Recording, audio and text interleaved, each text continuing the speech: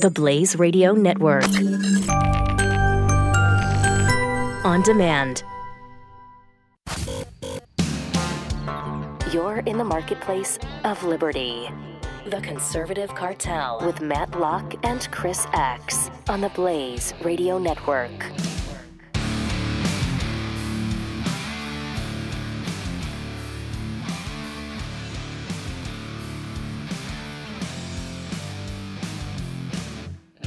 Well, happy Easter out there to all of you. Easter Sunday tomorrow. It's been a fantastic week. We had the opening day of baseball, which Chris X and I are big baseball fans. Oh, yeah. Good Friday yesterday, Easter tomorrow, and all kinds of conservative type news. Oh, my God. It's just been an unbelievable week. I mean, we started with the premiere of Roseanne to the tune of $18 million. That now seems to be 22. We've got David Hogg, the Parkland survivor, crisis actor. Maybe he was there, maybe he wasn't. He's going after the NRA. He's going after Laura Ingraham. He's going after John McCain. Susan Rice is going to be put on the board of Netflix. That's kind of interesting. We found out that all these groups fueling this advertising boycott on Laura Ingraham are Soros-funded. Imagine that, Chris. Yeah. Donations to the NRA tripled. We've got a DOJ Inspector General review, IG report, and we've got illegal immigration and a census where we can't ask about citizenship. Sounds like a full 3 hours on a Saturday, doesn't it?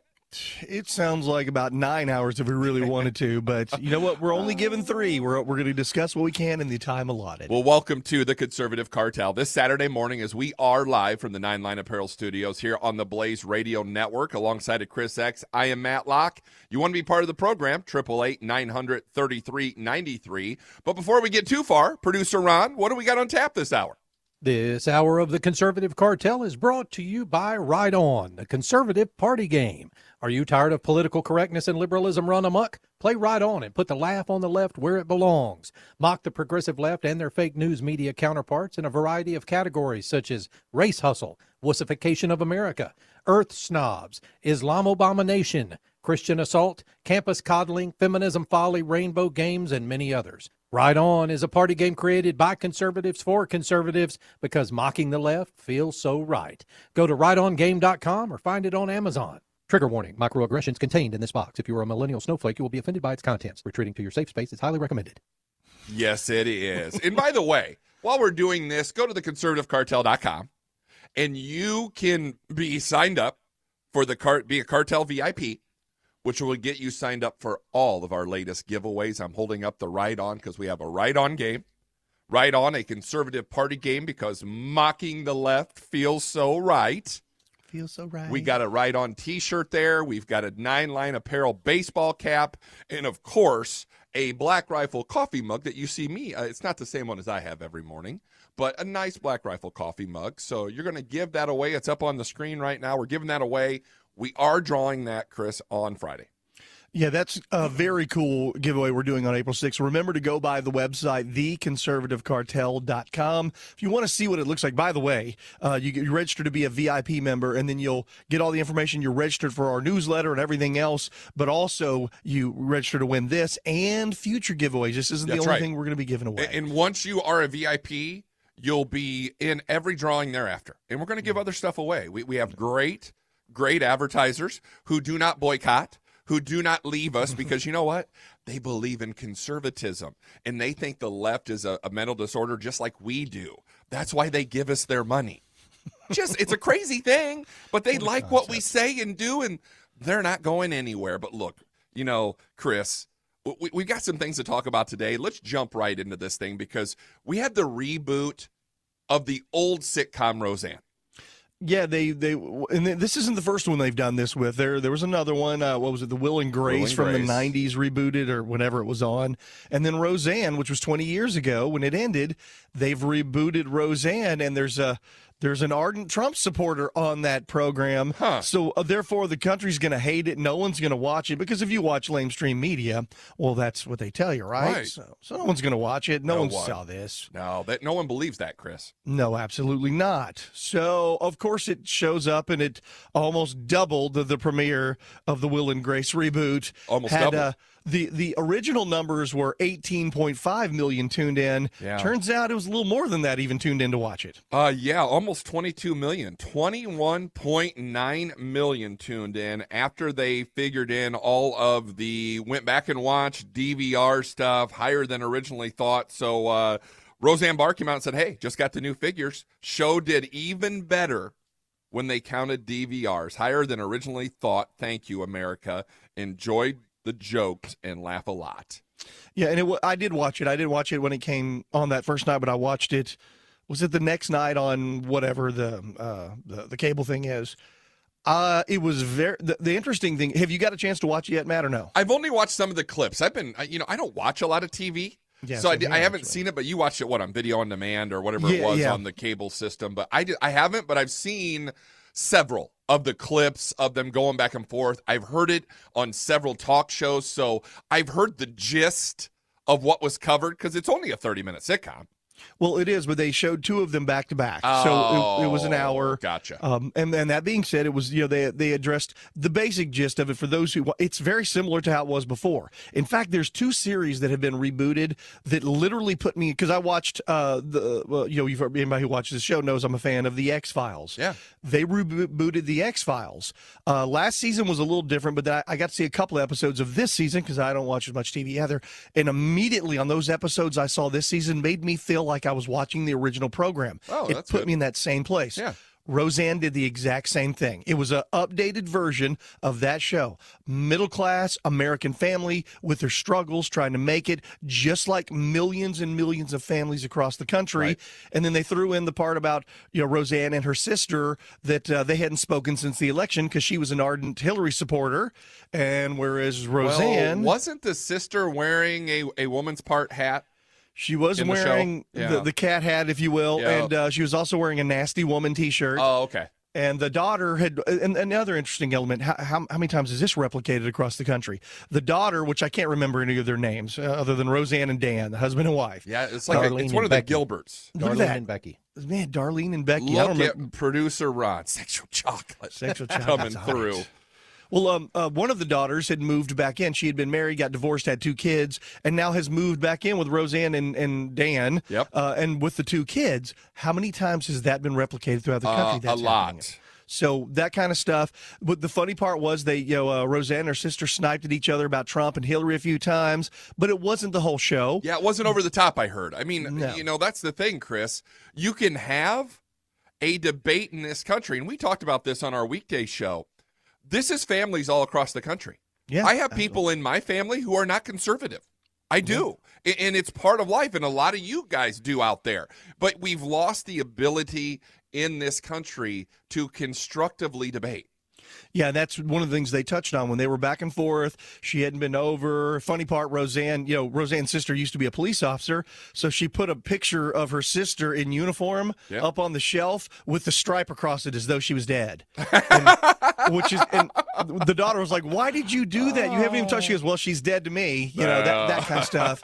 Well, and the funny thing was when I watch television series now, there's 15 one-liners and maybe one of them is funny. Right. In this show, that it's full of one-liners. Roseanne, exactly how she was before. She's a comedian, for those who don't know. Right. And she has one-liners throughout the whole show, and so does the father and the daughters and the kid and they're all pretty funny. It was done very well, and I realize why people watched it and people will tune in and watch it again. It was actually it had that old feeling. Speaking of which, they renewed it already for season 2. Yeah. After one night of the two 30-minute segments, sitcoms back to back, they renewed it for a second season, and we're watching, Chris, as middle America is out there. Yep. The consumers are out there. The pro-American people are out there. There's a lot of middle America who has been so underrepresented by the left. The left stays on the coast. Yeah. They pander to the elite, and then they pander to their labeled, groups of Hispanics, African Americans, and now illegal aliens. This program, once again, they're not Republicans. No. Neither is Roseanne in real life. No. Or she's not a Republican, but they're blue dog Democrats who voted for Donald Trump because America has left them behind for one, either minorities, two, illegal immigrants, three, you name it. All of these things, we don't care. As Hillary said, we're going to put you out of work. These people that work in factories, that kind of stuff. And that's exactly the audience in which I think they're going to be attuned to because they're blue dog Democrats. Yeah. These people are not Republicans, but they voted for Trump, and they'll probably vote for him again, which is why so many people tuned in and enjoy the show, which is just what it was before, basically. And Democrats used to have brains. I mean, we used to have Democrats in this country who hard to believe, I know, who loved the country, who were union workers, who enjoyed what happened, who enjoyed the jobs, who actually voted on issues. What a concept. We don't have that anymore. It's unbelievable. It's first segment. We're already at the end of it. So, look, stick around. In hour two, by the way, we've got author Jack Carr. We got Terminal List back there on the shelf behind me. We're going to talk about his new book. Lots of things coming up. Don't go anywhere. The Conservative Cartel is just getting started. Chris X, Matt Locke. We'll be right back. The Conservative Cartel with Matt Locke and Chris X on the Blaze Radio Network.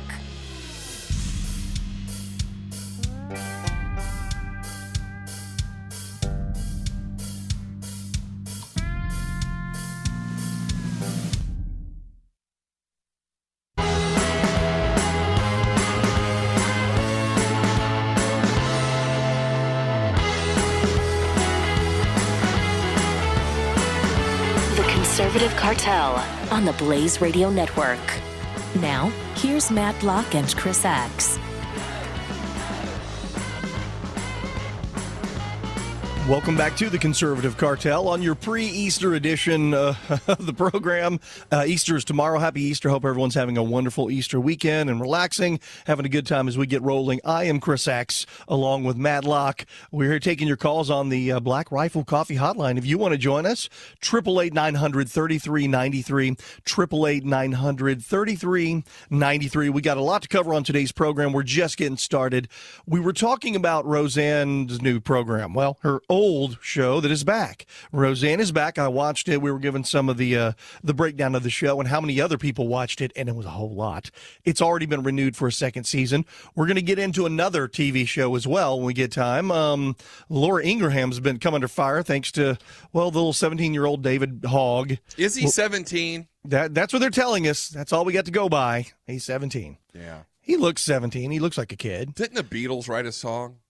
He was just 17, right? I think they did. I believe. I mean, but it was about a girl, right? Well, I saw her standing there. Yeah, it was a girl, not a guy. I'm sorry. Okay. And then Tiffany redid that, I think, at some point in the 90s. You were correct. No, the 90s, really, Matt? Was it the 90s or the 80s? It was the 80s. All right. I'm old. I get these confused. Okay. So, yeah. But nonetheless, all right, so we were talking about Roseanne. We'll wrap up that and then get over to Laura Ingraham. Roseanne got a whole lot more viewers even than anticipated from the first night off. The first night they said 18.5 million. Now it's closer to 22 million total viewers. As Matt mentioned, already renewed for a second season. And there was an interesting dynamic. What they did is they updated the series and put it in modern day context. Right. But it's still the same show, same people. You know what was really good? I mentioned that Roseanne's a big Trump supporter. Her sister was a Hillary supporter. I don't want to. There's a funny little joke in there, which they had a bunch of jokes back and forth. Right. But there's a really funny one. Should I go ahead and say it and spoil it? What they actually covered on the show? You should. I mean, it's been out since Tuesday. Okay. When they hadn't spoken since the election, which we know has happened to a few families. They're not speaking because of their political differences. Well, finally, the daughter, I guess Darlene, brought her back. The sister, Jackie is her name, over back to Roseanne's. They argued back and forth, were sniping, and then they were talking. And at a certain point, they were both saying why they voted or they support the candidate they want. Right. And, of course, Roseanne won't back off from her Trump support. And she says what a lot of people feel. And then finally, her sister, Jackie's kind of a little crazy on the show.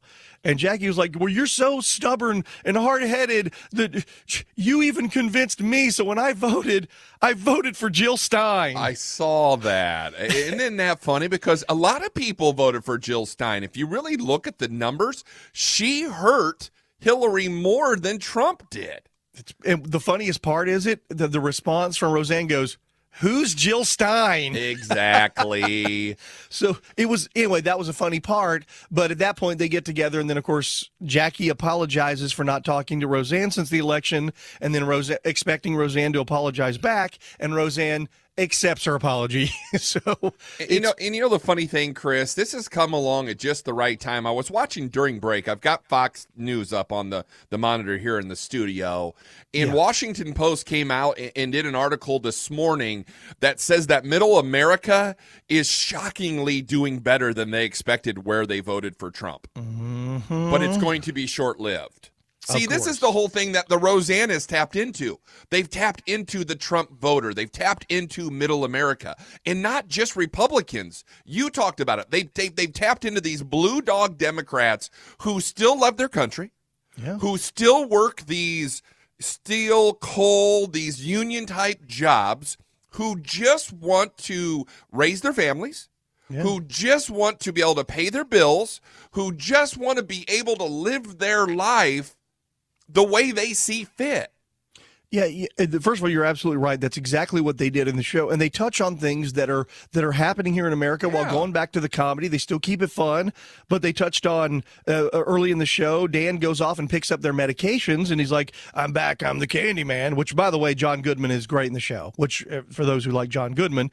Here's the other thing. The rest of the show is basically apolitical. No one else even mentions their politics. Right, and they don't even mention, by the way, it's funny because they don't mention Hillary or Trump by name.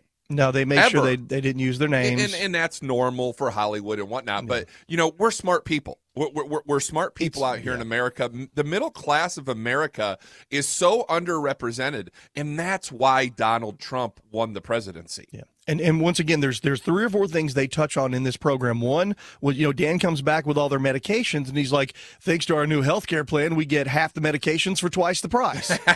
So he does that. And there was a part where Roseanne, like, where did you get that info? From the fake news? So she throws in a thing on that. And then, of course, somebody was asking in the comments, there's would people think, is it a gender fluid kid? Well, one of the grandson on the show that's now living with Roseanne, he wants to wear girls' clothes. Now, they never say whether he's gay or straight. Right. And they're like, and of course, Dan, the grandfather, is, he's like, man, he's going to get beat up at school. We better watch out. This is great. My grandson wears dresses. So they touch on this, and then, but they allow the kid to kind of, because we see stuff like this happening, the gender fluidity. Yep. Well, at one point, Roseanne goes to talk with the grandson. She goes, I have a talk with him. So they sit down, and she goes, so do you think you're a boy or a girl? And he's 10 years old, I guess, on the show. Right. A boy or a girl? And the kid goes, Grandma, I'm a boy. And she goes, okay, well, that was a lot easier than I thought. And she goes, this is going to be difficult, you wearing these kind of clothes at school. And he goes, I know, but I want to do it. And she's like, okay, well, just long as you know this. And at one point, Roseanne and them, they were all debating whether he was gay or not. And then the daughter on the show, who actually is gay. That's right. The Darlene, but on the show, I guess she's not. She says, he's 10 years old. He doesn't know whether he's gay or not. So they go with that route, which is kind of interesting. And then, of course, Roseanne and Dan are like, well, we got a daughter that's gay. And she goes, I'm not gay. And so they go back and forth. Once again, I think this taps in with everything we're seeing in America. And then they kept it all funny. And it does. And people want humor. And people want, we're getting to a point, Chris, where, you and I dive into this political stuff all day, every day. Yeah. But middle America is getting to the point where it's been jammed down their throats. And with this whole David Hogg in this Laura Ingraham deal, this young kid who unfortunately is caught in this horrible mass shooting in Parkland, Florida at this Marjorie Stone David or whatever it is high school. I probably said it wrong because I don't have it in front of me. But, everybody knows. This guy, well, supposedly he was in a classroom with a teacher filming this, and then there's another story coming out on CBS that he had to grab his camera and ride his bike 3 miles to school. So we're not sure which story it is, but we're watching this young man being completely manipulated by the left, and people are tired of the left. Middle America is tired of the left trying to manipulate them. Well, they've dominated the narrative, and what happened is you look at Roseanne, you're seeing a slightly different narrative, and here the other thing is the show is about comedy, and that's what it is. Right. It's a comedy show based on Middle America, so I see why I think it's going to resonate pretty well. And then you're right, you start talking about what's happening with David Hogg and what happened with Laura Ingraham. She tweeted out, and I disagreed with her tweet because she did it on her personal Twitter, Chris. Well, but still, if you're a talk show host or whatever, if we do something on our personal account, it reflects on the company in which hires us. It does. So but the point was, it was her personal Twitter page. Here's the disagreement I had with Laura. There was no reason to attack this little clown because he wasn't getting accepted to colleges, okay? No, I mean, she called him a whiner. I mean, it was pretty vanilla if you really think about it, but you're right. There was really no reason to come after this kid. He doesn't need any more press. And despite that, what happened was he went immediately. Basically, she said, "Yeah, why is he's awfully whiny about the colleges he's not getting into." Right. So he, of course, took offense, went on to Twitter and said, "What about your advertisers? Hashtag boycott or whatever." And unfortunately, whether Fox News made her do it or whatever, she went and apologized to this kid. That's the worst thing you can do. She could have ever done. That's right. I mean, she already did one boo-boo. I mean, putting the whiner out there. Okay, she's employed by Fox News. Fox News can tell her, look, Laura, you probably shouldn't have said that. It reflects onto your show, like you said. Yeah. Please just apologize to this kid and let's be done. And, of course, you can't apologize to the left, Chris. She didn't stick to the facts, and that was the problem. She didn't stick to the topic. Right. She went off this. She should have stayed on what was going on. And then, instead of apologizing to the kid, she should have simply tweeted out the video with him dropping F-bombs at everyone older than him, all the parents, F America, this kid went through, and once again, and he tweeted out, the funny thing, this is the left, how they work for you. He tweeted back and then he, of course, hashtagged all their sponsors, and now you've got them dropping from the show. Right. She apologized, tried to back away. Then he says, "I don't accept your apology. I'm going after Fox News." Now he's going after John McCain. Yeah. But in his tweet, one of the responses, he says, "This is what the problem with you and your network. You're going through and you're attacking children." Okay? He called himself a child. Well, is he a child? Well, here's my point. If he is 17 years old and he's still a kid, well, then he's being propped up as the left as some kind of authority on the Second Amendment now all of a sudden. So she should have stayed on point with that. And second of all, talk about vile language coming from the mouth of a child. They've got him on video dropping all those F-bombs, attacking everyone, our effing democracy and effing parents, and they can't send out an effing iMessage, and he does it 1 second. So they're going to fix it. So once again, when he's on television or on Twitter, he acts like an adult, right? And he's attacking and he's an authority. Anyone and everyone. He's attacking, right? But when someone says something back, now he's a child. So which one is it? Well, that's the way the left argues, Chris. I mean, they're going to play that up because it's exactly what they can do. You can't attack him as a child, but you need to listen to what he says. But here's the interesting thing I found, because you got Media Matters involved in this. We're going to talk about another story with the George Soros-backed funded groups and all that stuff. But you've got this Angelo Carosone. And he says, you can expect more advertisers to leave too. But the real question from a business perspective is, why are they there in the first place? Fox News is a reckless propaganda machine. It's bad for business. This has been well established by now. Fox News hasn't changed and has shown no signs of changing despite declining ad revenue due to these controversies. If I was running some of these big companies at issue right now, I would fire my media buyer for getting me into this Fox News mess in the first place. Now, I want to say something here. CNN has no ratings, by the way. Fox News is the juggernaut when it comes to news on TV. And if you're an advertiser, Fox News puts you in front of millions of eyeballs. Fox News is the juggernaut, baby. They are. They're huge, especially compared to CNN, which is much smaller. And to go, like I said, I agree with what the guy said. What are these sponsors doing on Laura Ingram's show anyway? If you're scared of that method or that ideology message, So why are they pulling out? Okay. Someone else will come back in. Tell you what, let's take a very short break. You're listening to the Conservative Cartel. You want to weigh in on this? We'd love to hear from you. I'm Chris X, along with Matt Locke. 888-900-3393 is the Black Rifle Coffee Hotline. We'll be right back. The Conservative Cartel with Matt Locke and Chris X on the Blaze Radio Network.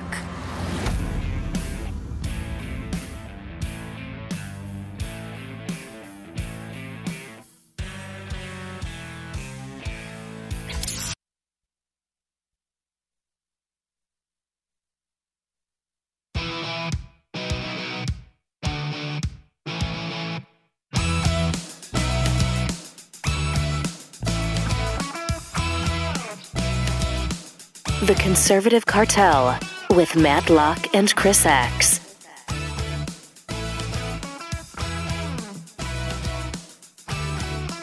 Well, welcome back to the Conservative Cartel this Saturday morning before Easter. Alongside of Chris X, I am Matt Locke. We are live from the Nine Line Apparel Studios here on the Blaze Radio Network. If you want to be part of the program, the Black Rifle Coffee Hotline is open, 888-900-3393.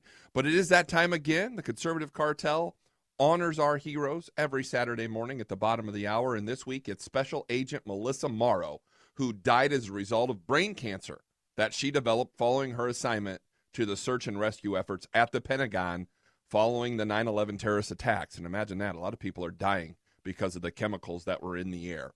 She was assigned to the FBI Washington Field Office's Evidence Response Team and spent 10 weeks recovering and processing evidence from the site in hazardous and contaminated conditions.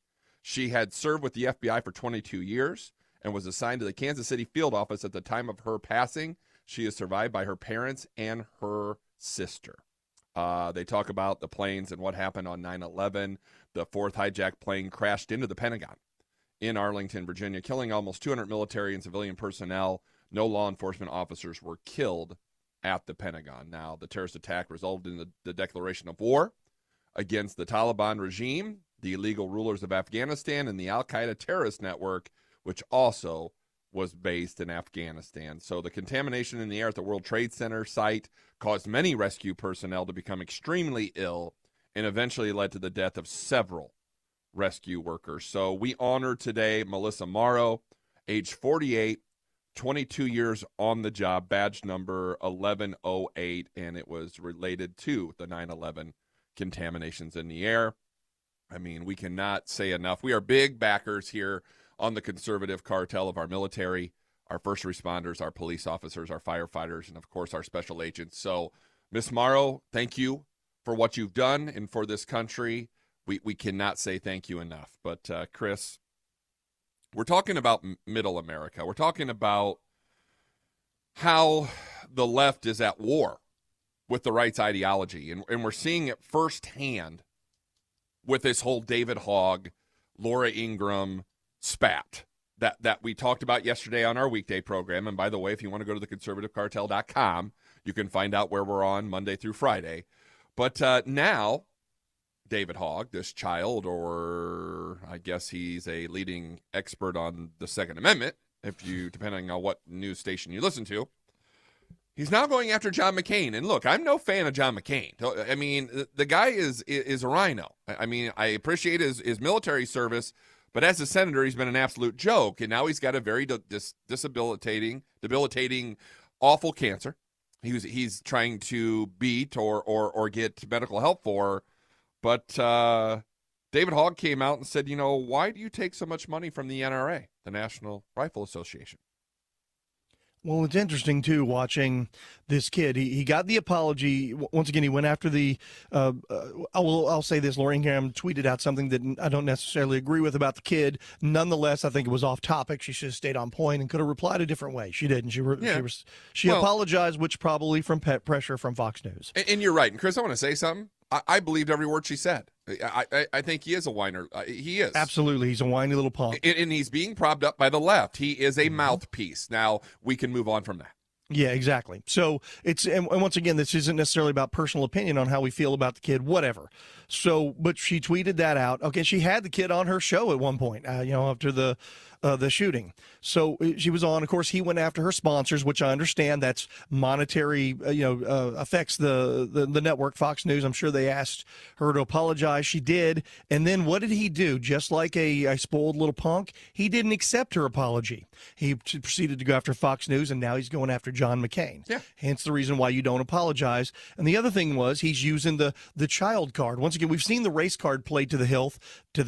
We saw it played to the hilt with Hillary Clinton with the the sexism card, Yep.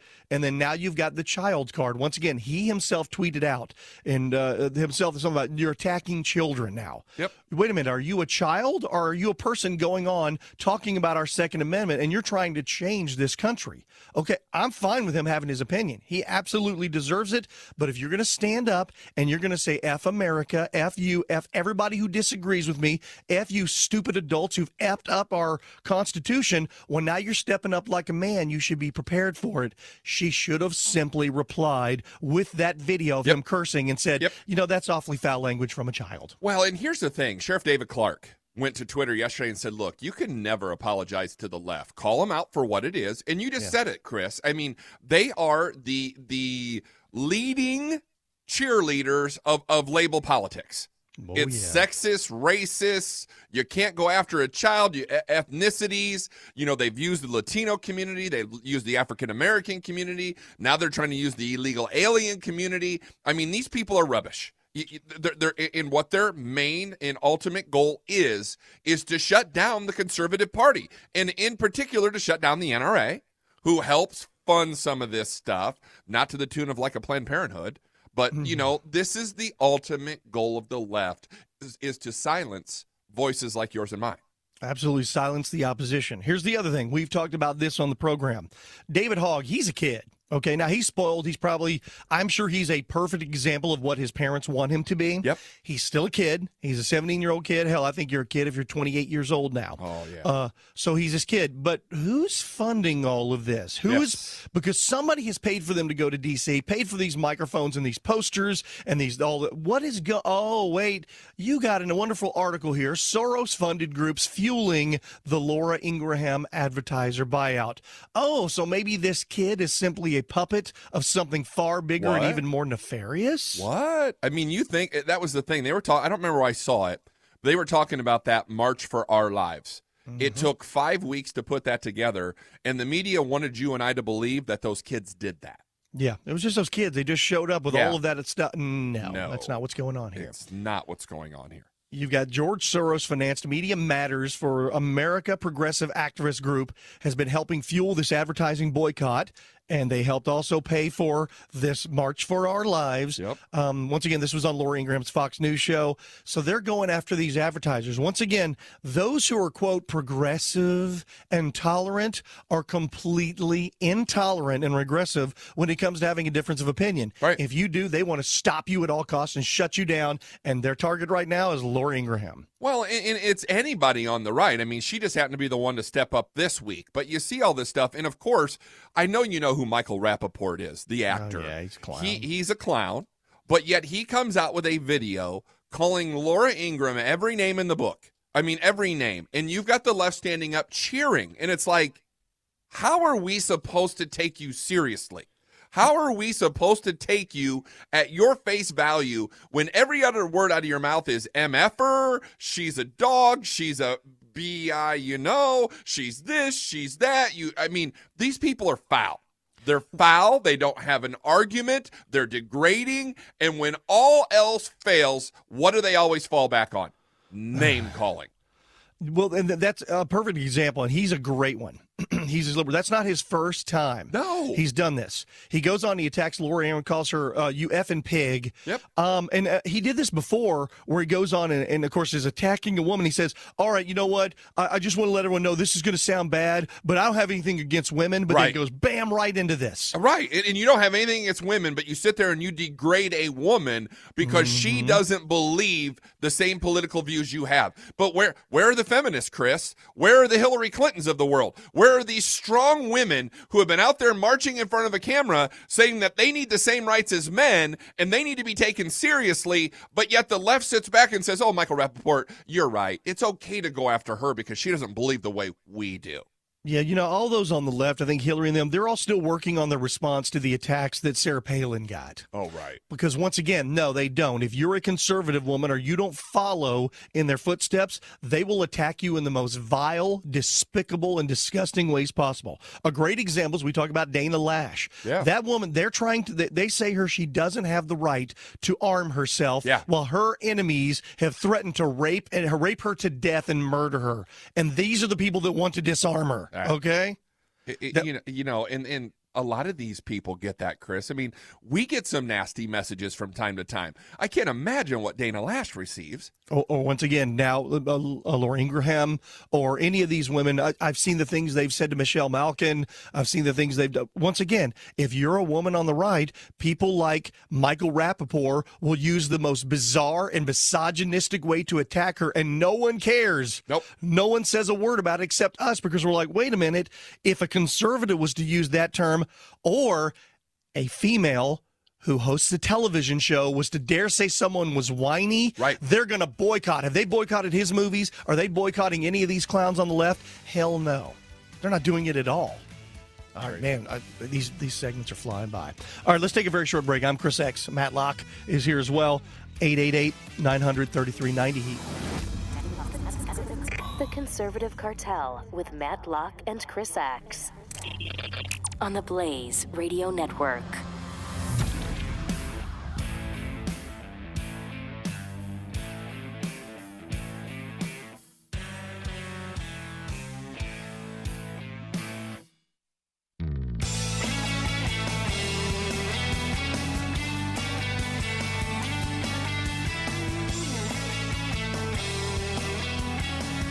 The Conservative Cartel.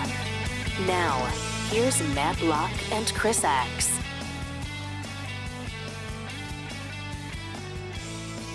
Man, this is going entirely too fast this morning. Welcome back to the Conservative Cartel. I am Chris X, along with Matt Locke. We're here live on the Blaze Radio Network. Glad to have you guys on board. We are also on Facebook, for those of you who want to go watch the video. The Conservative Cartel on Facebook, the Liberty Eagle. You can go watch the video portion of the show, and we'd love to have you on board with that as well. If you're not listening over at theblaze.com, glad to have you on board. If you want to join us here live on the program right now as we speak, 888-900-3393 is the Black Rifle Coffee Hotline.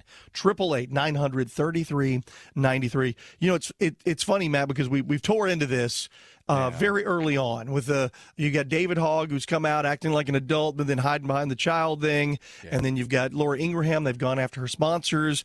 The fallout may not be done there. It's going to be interesting to see what's happening, and we barely touched on this in the last segment. This was an article that you brought forth.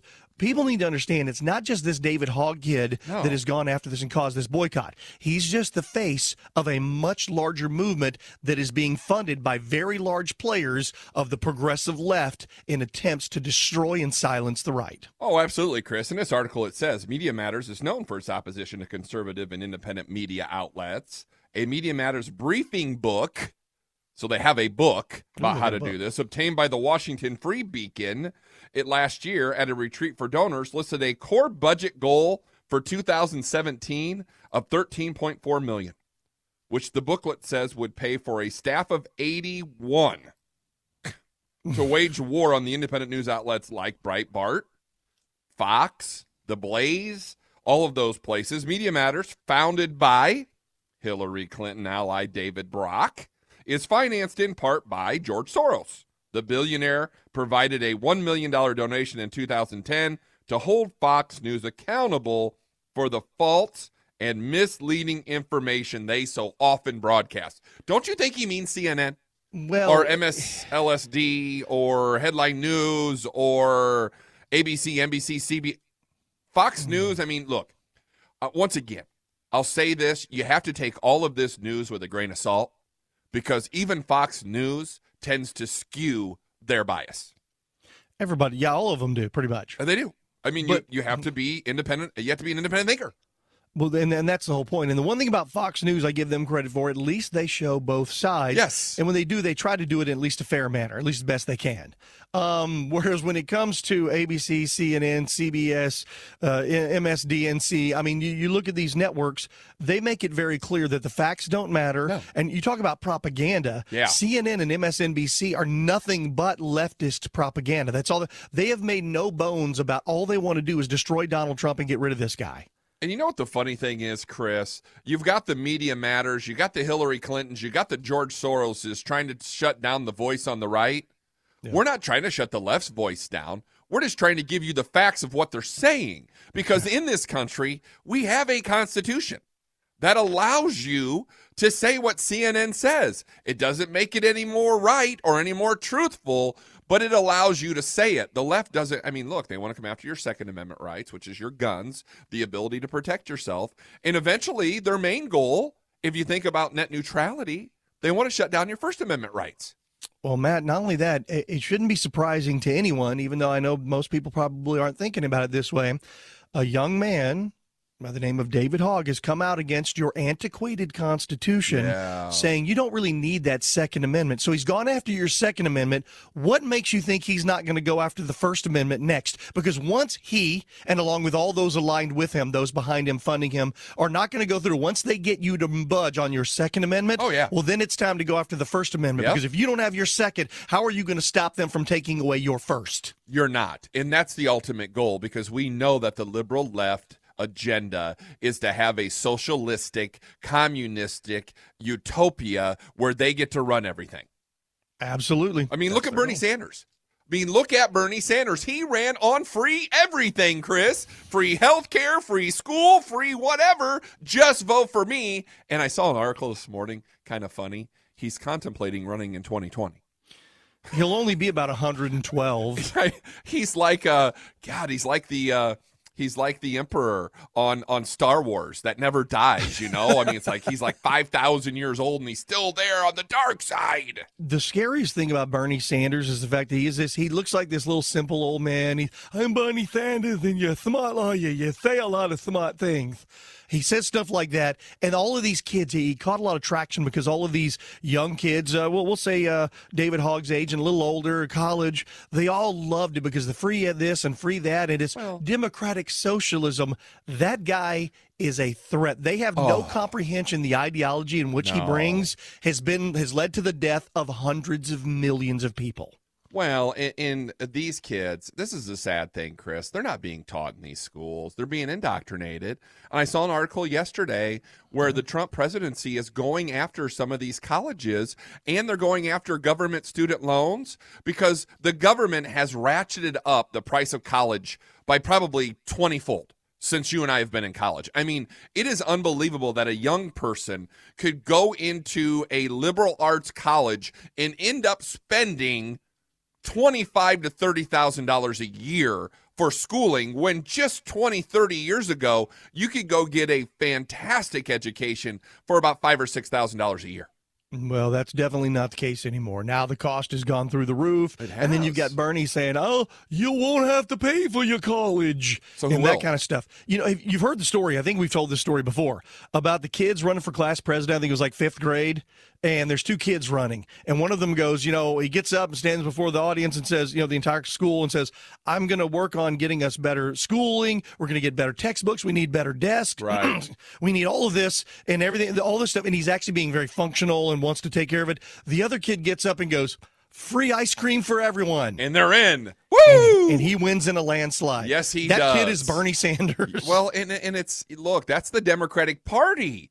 In a nutshell, I mean, it's funny because the left talked about how there was this cadre of candidates for the right the last time. There's like 17 of them. They're like, they're watering down the Republican Party. It's going to be awful. It's terrible. It's, look, coming up in 2020, I am hearing stories right now where there are going to be a multitude of Democratic candidates running for president. Even Pete Buttigieg, who is the gay mayor of South Bend, Indiana, is getting ready to throw his hat in the ring for the left. I mean, I'm starting to see stories from my buddies in radio, and you watch the stories that come out, Chris, because when the Republicans did it, when there were 16, 17 candidates, oh my God, it was terrible for the party. Oh my gosh, it's diluted, it's watered down. But when the Democrats come out with 15, 16 candidates, they're like, strong bench, we're deep. Oh my gosh, we got so much choice. I mean, it's pathetic how the left actually reports on some of this stuff. Well, once again, it's crafting that narrative, and they've done it for a very long time. Fortunately, we're at a point now where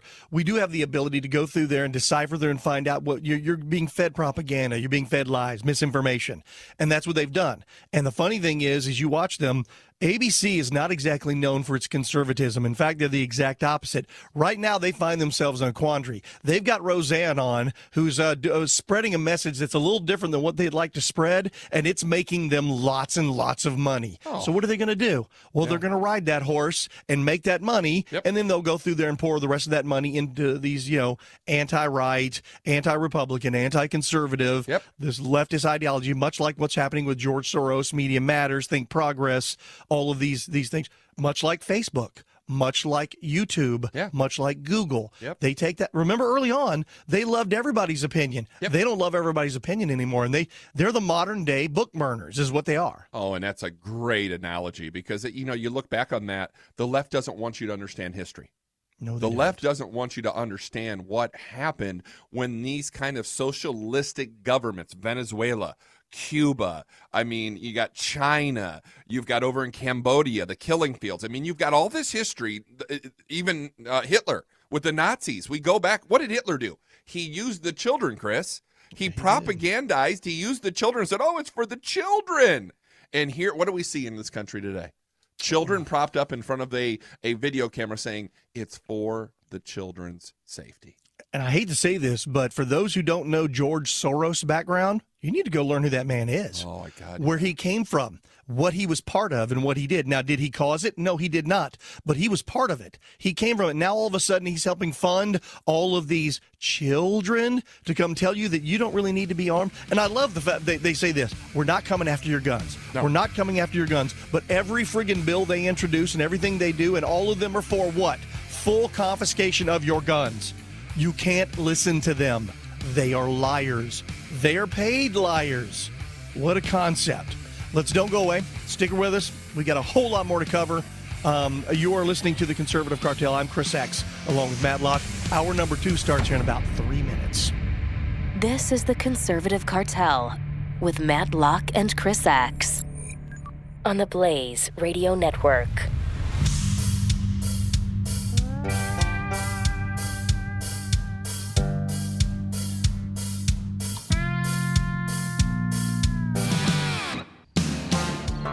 You're in the marketplace of liberty. The Conservative Cartel with Matt Locke and Chris X on the Blaze Radio Network.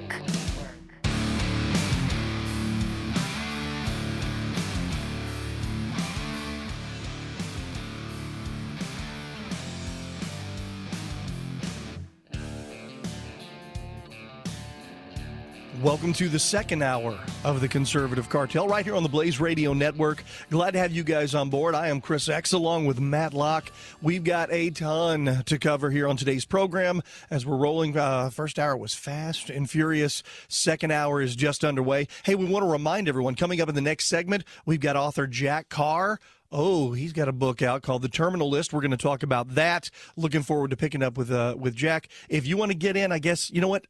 We should shut down the Black Rifle Coffee hotline for now because we have a caller, and we're going to go to the caller. But then I want to make sure that we leave room because we're going to shut down for the next segment. I'm looking forward to finding out a little bit more about the Terminal List. Chris, don't forget, we are from the Nine Line Apparel Studios. Absolutely. A great sponsor, NineLineApparel.com. If you use Cartel 15, you'll get a 15% discount, by the way. So fantastic veteran-owned there. The Black Rifle Coffee hotline, blackriflecoffee.com. Cartel 10 gets you a 10% discount on great coffee.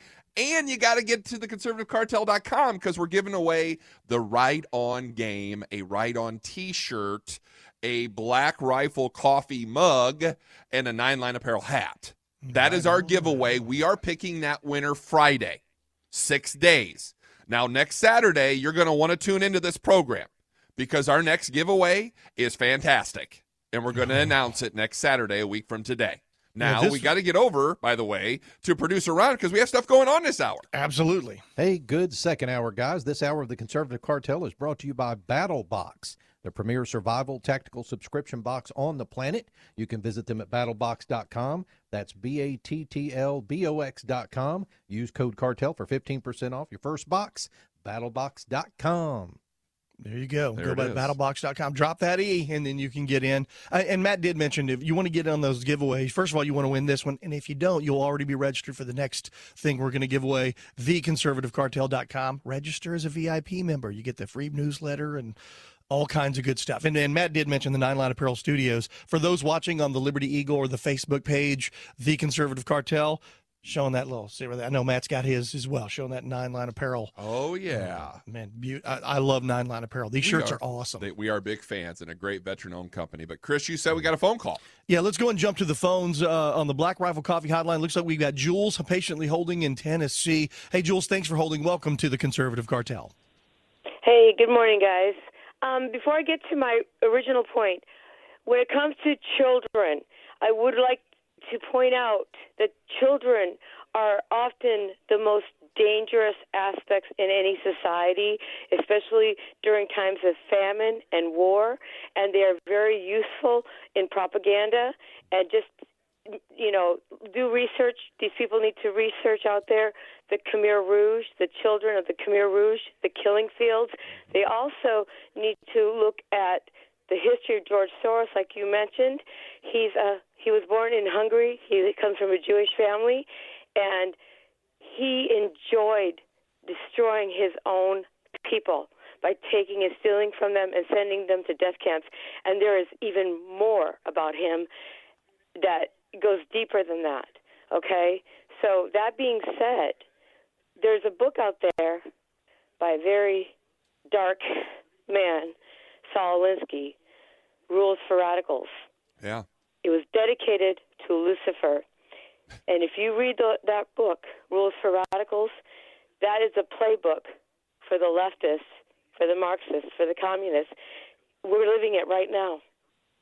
And you're right. That's it.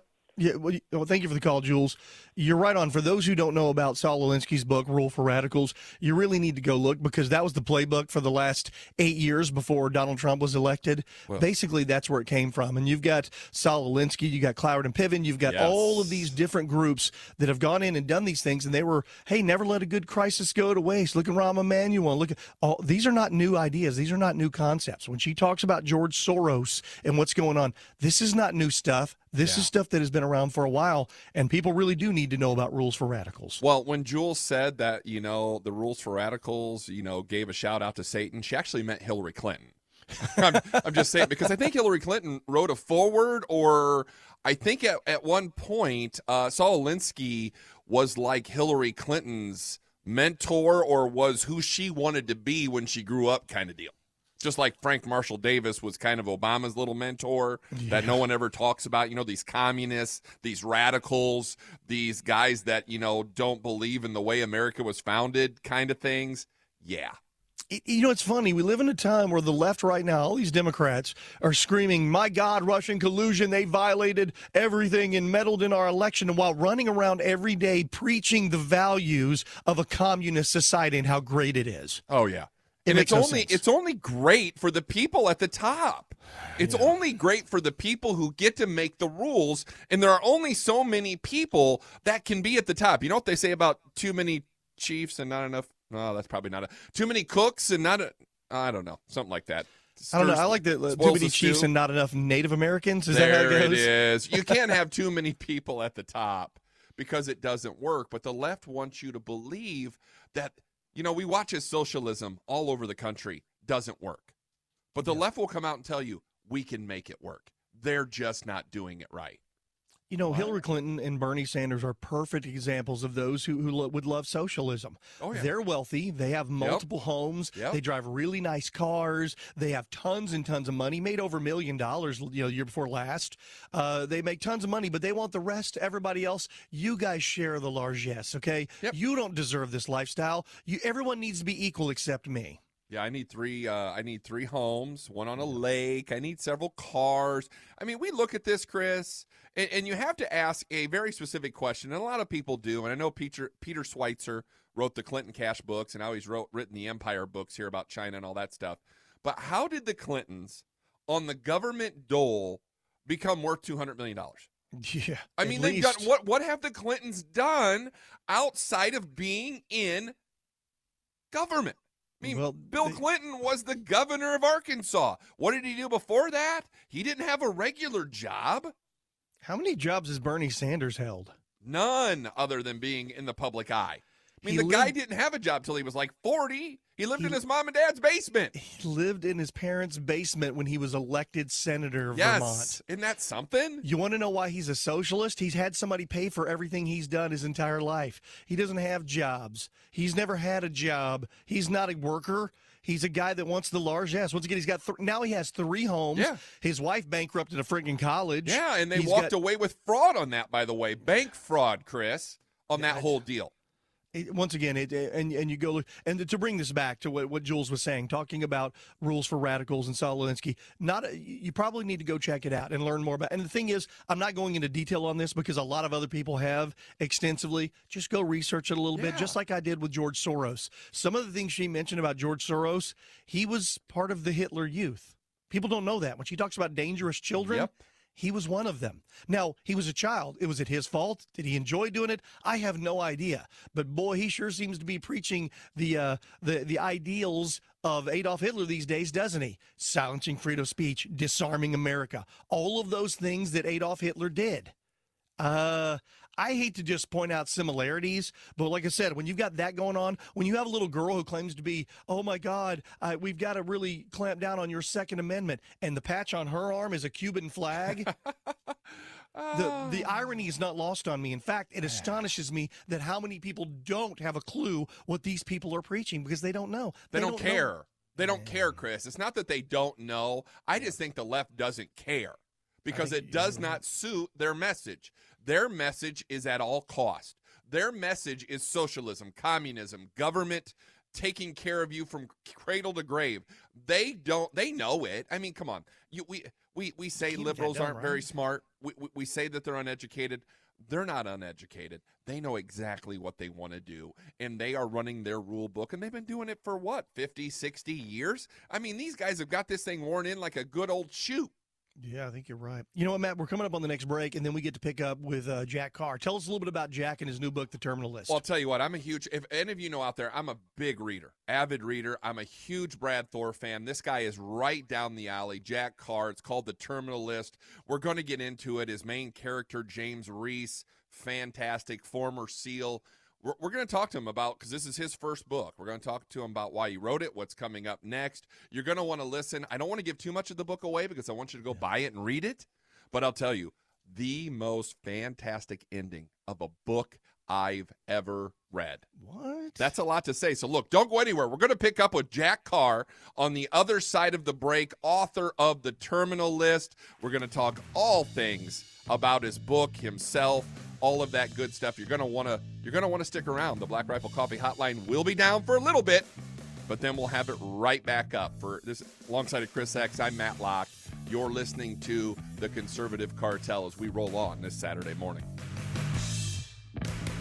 The Conservative Cartel with Matt Locke and Chris X on the Blaze Radio Network.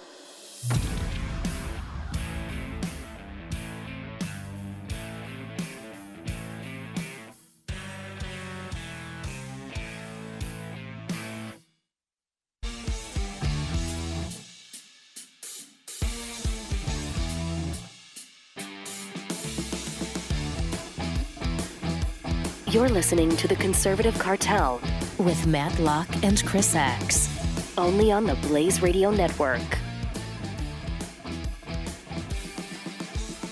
Well, welcome back to The Conservative Cartel this Saturday morning as we are live from the Nine Line Apparel Studios here on the Blaze Radio Network. We're so glad that you found us on your internet device or Facebook. Conservative Cartel, the Liberty Eagle, alongside of Chris X. I am Matt Locke. We're waiting patiently for author Jack Carr of The Terminal List to call in on the Black Rifle Coffee Hotline. That's 888-900-3393. I've got his book right here, and you never know. We may have a mix-up on time. I'll email him after the segment if he does not show up, and hopefully we'll get him on. We're waiting to see if he's going to show up. But, Chris, until then, we've got other stuff to talk about. We've got, I wanted to get to a story here that I found quite interesting. And we didn't get to it with all the Laura Ingraham stuff going on and everything that was happening with the boycott and David Hogg and Soros and all that stuff. But we're finding out that Netflix has appointed former National Security Advisor Susan Rice to their board. You know, it's interesting. I'm glad we got to this because not only has that happened, this is a succession of things that Netflix has done. So Netflix brought back David Letterman, and the first person he interviewed was Barack Obama on his show. It was a limited run, which I never watched. Right. And then he did that. And then they announced a few days ago that Barack Obama is joining to work on a new project with Netflix, and they're going to work on some sort of programming. Okay, well, all right. Now they've appointed former ambassador who lied about Benghazi and was, you would think, disgraced. No. That was just a badge of honor in that administration. She was promoted to National Security Advisor. Now she has been put on the board over at Netflix, which has triggered a backlash of its own. Yeah, I mean, it's crazy. But the thing that just hits me is we've been hearing these rumors, Chris, of this series coming out that former President Barack Obama is working on with Netflix. I mean, there can't be coincidence here, can there? There are no coincidences. Okay. That being said, there are. I'm obviously making fun of that, but the reality is once again, I think Netflix is now showing that they're part of that leftist ideology, and they're slowly but surely putting in the people around them. Now, hey, you know what? That's their prerogative. It's their company. They can appoint whomever they want to their board. They can bring on whomever they want. Guess what? They can also handle the backlash, much like all of these people that are now boycotting supposedly Laura Ingraham and her sponsors. Well, now you've got people going on to Twitter talking about boycotting the Netflix. You've got people, in fact, I'm going to read a couple of tweets. One of them, at Netflix. Susan Rice is a criminal who persecuted and spied on innocent Americans. Yes. I'll be deleting my account and encouraging everyone I know to do the same. I've been a customer since 2006. You've got Netflix hires Susan Rice on the board of directors while Barack Obama is still negotiating to produce content for Netflix. Netflix obviously doesn't care about the fact that Susan Rice repeatedly lied about Benghazi and the unmasking of American citizens. So they're getting their own little backlash here. And the reality is this is where we are. This is when you got, once again, they go after, the left is going after, well, two can play at that game. Well, the thing is, could you imagine, and we say this a lot, but I want you to think about it. Could you imagine George W. Bush having a series on Netflix? Could you imagine the outrage that would, and not that it's granted either way. I really don't care. This is America. If you want to put Barack Obama on your platform, it's your business. I mean, I don't care. I'm not going to watch it. You mentioned this in the weekday show, I think, yesterday. Netflix has other offers. I mean, you can go watch other stuff. You don't have to go watch the Obama documentary or miniseries or whatever it's going to be. I mean, you can go watch a movie. You can go watch, I'm a big Daredevil fan. That's only on Netflix. Or Jessica Jones. That's on Netflix. I like those kind of shows, but I don't care for the fact, and I won't watch the fact, that Barack Obama may or may not have a series on Netflix. See, you would have struck me as a Orange is the New Black sort of guy. You know, my wife loves that show. I watched one or two episodes, and look, I don't have anything against the LGBT community, but I don't want to watch a bunch of lesbian women running around. I just don't. Oh, no, See, House of Cards. House of Cards is where it is. House of Cards. Now, I love that show until we found out that Kevin Spacey likes little boys and fondling them and all kinds of stuff. So, I mean, TV is really starting to sour for me. I hate to say that, but Netflix, Chris, my whole point of this, Netflix, they're their own business. Yeah. They can run it the way they see fit, but they're going to tick people off by the moves they've just made because we're living in a society today where this is happening on a regular basis. Yeah, and it's once again, and you're right. I made the comment on the weekday show. You don't have to. I did not watch. I've got Netflix. I've had it for years because I like watching movies. Yep. So what it is I didn't watch the David Letterman thing. I didn't watch. I've never watched Orange is the New Black. I don't. There's a lot of things. I've got HBO free with my cable program. There are so many shows on HBO that is nothing but leftist propaganda. Right. So I choose not to watch it. Yeah. I'll watch boxing. I'll watch some of the other things when a new movie comes out once in a while. Yep. But other than that, but when it comes to Netflix, you don't have to watch this garbage. Here's the other thing. You do have the power of the pocketbook. And you've got these people tweeting out, time to cancel Netflix, folks. They hire liars. Bye-bye Netflix, time to cancel. Board choices like elections have consequences. That is true. I agree with these people. If you know what, if this infuriates you to the point to where you no longer want to pay them, cancel your subscription. If not, well, then just don't watch it. No one is forcing you to watch this garbage, just like the garbage on all the other networks that is, I mean, I don't watch. Is there any television? I watch The Big Bang Theory once in a while, but I'm trying to think of another television series that I watch. I used to love The Walking Dead, and then it became the PC apocalypse, and that lost me. I can't watch that anymore. And look, I watch all the superhero stuff. The Flash, The Arrow, Legends of Tomorrow, like I said, Daredevil. I mean, I like that stuff. Look, I'm pretty non-political outside of this. I mean, I'm a political guy, don't get me wrong, but I'm not politics 100% of the time. It's nice to have some kind of getaway because, look, we deal with this stuff every day, Chris, and sometimes you just got to shut your brain down. Well, then we talked about this. One of the reasons why we do on the weekday show with TJ Callahan called Teej Flicks. I used to, and I go once in a blue moon. I don't go very often because I don't like to be offended by Hollywood. When they offend me, I don't go. But nonetheless, that's why I bring TJ Callahan on, because she's a film critic. She saves me money. She does it. I don't drink. I don't smoke. I don't do drugs. My escape would be to go see a movie, to just take your mind off things, to have fun. Right. I don't like to be propagandized too. So what happens is by having her, she saves me from that kind of stuff. And like you said, when I'm done with these radio programs, man, I don't need to talk politics the rest of the day. I'm good. I feel like I just had therapy for 3 hours.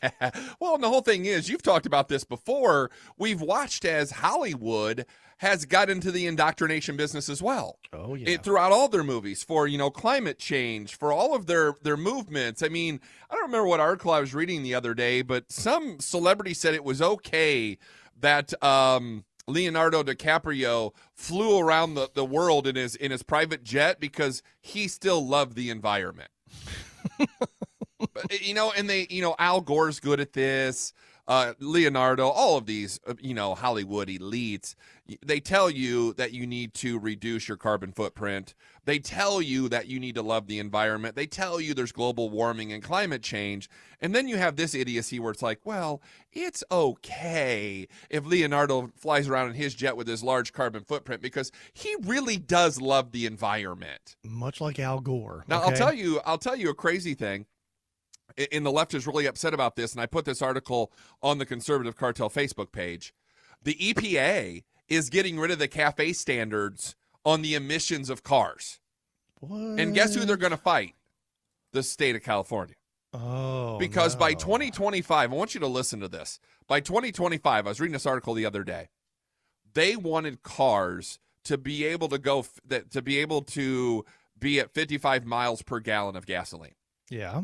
What car is it? I mean, Mike, I drive a V6, by the way. I have an Acura. It gets about 28, 30 miles to the gallon. What car gets 55 miles to the gallon? Maybe Ron's Prius. That's what gets 55 miles to the gallon. Ron drives a Prius? He did. I might have had a Prius. He had a Prius. And it was not light blue. Thank you. He cashed in his man card for a little while. Man. And now he's got a great big pickup truck. I was getting 48 miles to the gallon, guys. But you weren't getting 55. Was that with or without your pea hat on? Oh, my God. Yeah. Thank you, Chris X. I know. We've seen Ron wearing his nasty woman T-shirt. Yes, we've seen that. We've seen it. It was a nice car, guys. It really was. Well, it's Toyota, and Toyota makes fine vehicles. They really do. But Matt would never drive one, he said. Ever. You're Matt's never going to catch me dead in a Prius. But the EPA. Matt, would you look, even fit in a Prius? Probably. Dude, you're like 7 feet tall. Probably not. I mean, that's another thing. My car is a bigger sedan because I'm a bigger guy. I need room. But, look, the left is so gung-ho. They want to save the environment. They want you to feel bad about this. They want these CAFE standards. They Mother Earth. But then they fly around in their personal jets and they do all their stuff, and it's completely hypocritical. I'm kind of surprised Sexual Chocolate doesn't have a different type car. I figured he would be driving, I don't know, maybe a Cadillac or something. Mm-hmm. I might have had one of those too. Okay, all right. He has a nice big pickup truck right now. I do have a pickup truck. Yes, he does. And How many miles to the gallon does that thing get? Probably about 15. Yeah, I'm going to say 17, 18, maybe. See, I'm driving a Nissan Rogue, and I love it. It gets like 33 miles to the gallon on road trips and highway, 30 miles to the gallon city. So I like Nissans. They're Look, good and cars. I have nothing. We were just talking about it coming in here today. It's funny because we heard on the radio this morning that we're switching over to a summer blend on our gasoline. So gases went up 20 cents here in Texas over the last week. And I chuckle because – you're going to pay for gas either way kind of stuff, but we are literally at the beck and call of what gas prices are. We can't affect it. We can't do anything about it. You got to pay it. You got to have it to drive around. Now, if you want to drive a vehicle that gets 50 miles a gallon, do it. If you want to drive a vehicle that gets 17 miles a gallon, do it. That's what's great about America. Well, absolutely. It really is. We live in a great country. When you talk about the summer blend, hey, does Black Rifle Coffee have a summer blend as well? Dude, I don't know, but this Caffeinated as F is a great blend. I'm just going to tell you that right now. And you got Murdered Out is another great one, or Silencer Smooth. They're all good blends. I mean, it's great coffee. Man, okay. Well, where can they get it? BlackRifleCoffee.com? That's right. Cartel 10, get you 10% off. Man, you ought to watch Matt. He drinks about 17 cups before each show. Not quite. So 17. Let's take a short break. I am Chris X along with Matt Locke. You're listening to the Conservative Cartel. You want to get in on the Black Rifle Coffee hotline, 888-900-3393. We'll be right back.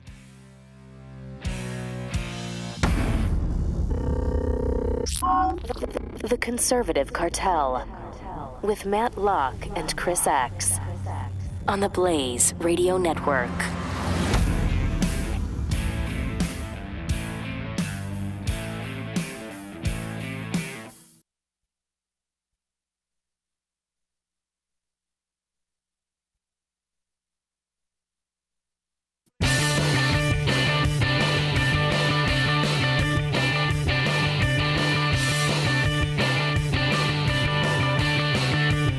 This is the Conservative Cartel with Matt Locke and Chris X.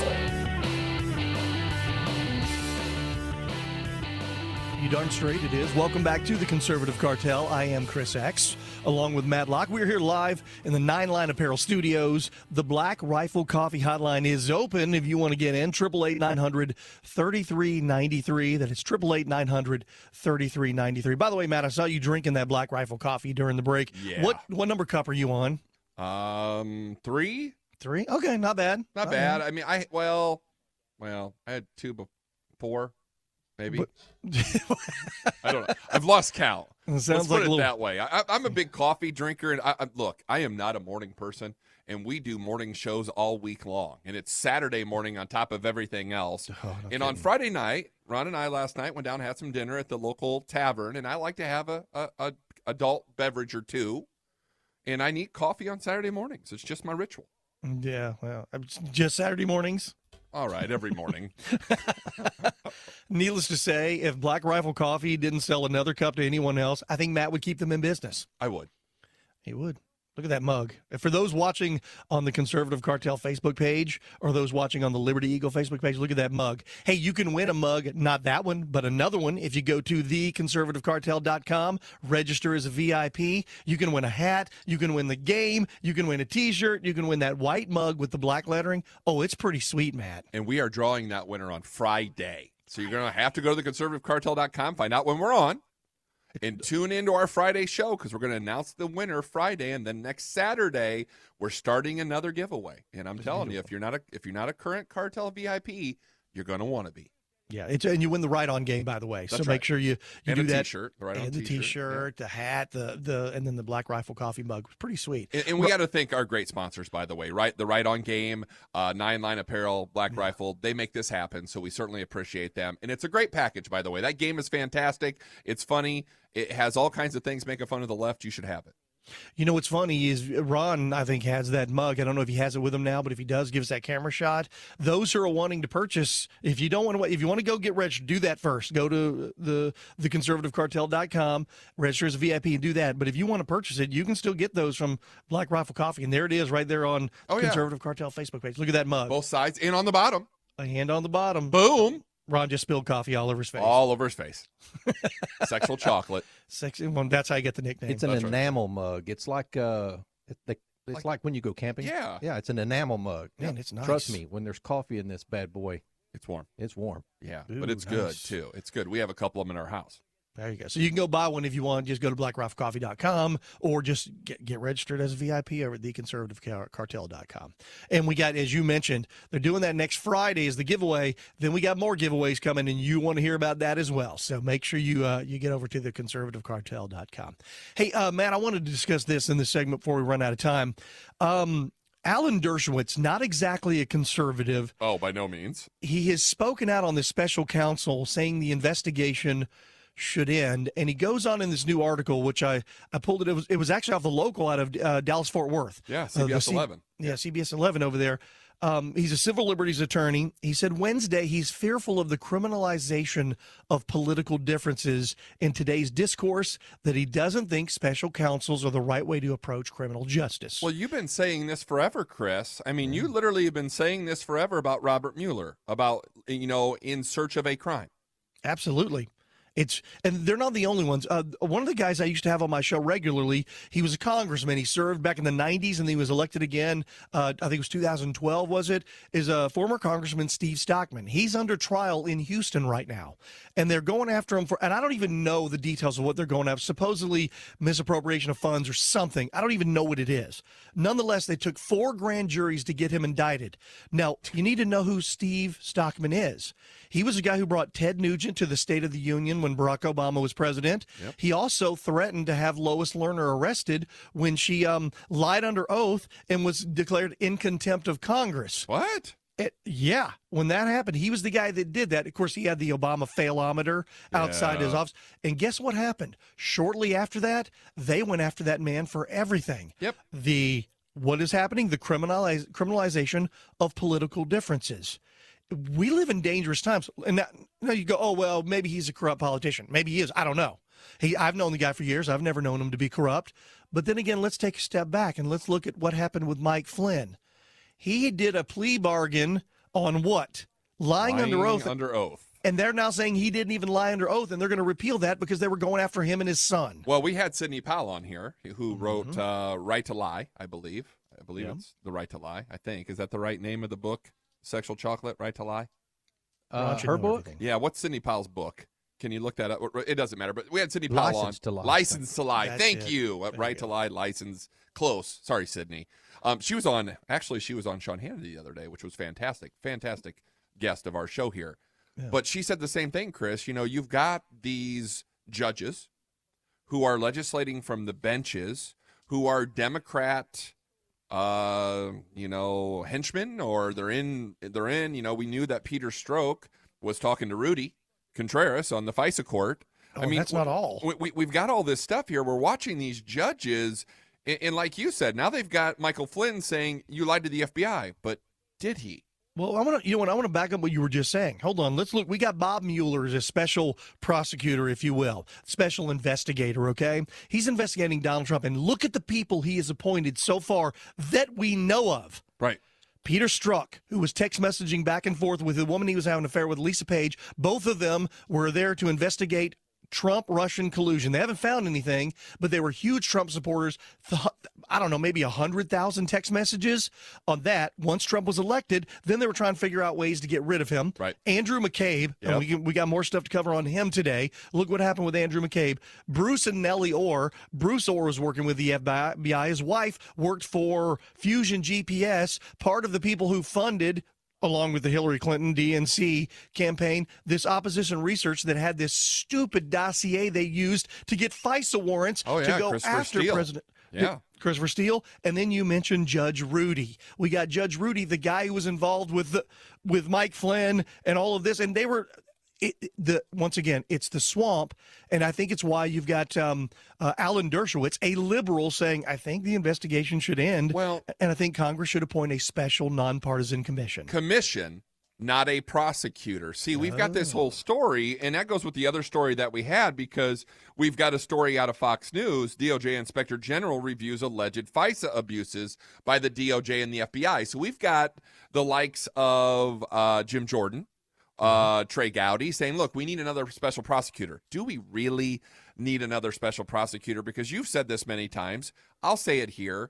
These are people who we have to pay as taxpayers to investigate, and they're in search of, more times than not, a crime, because they feel as if they have to validate the fact that they've been asked to investigate this deal.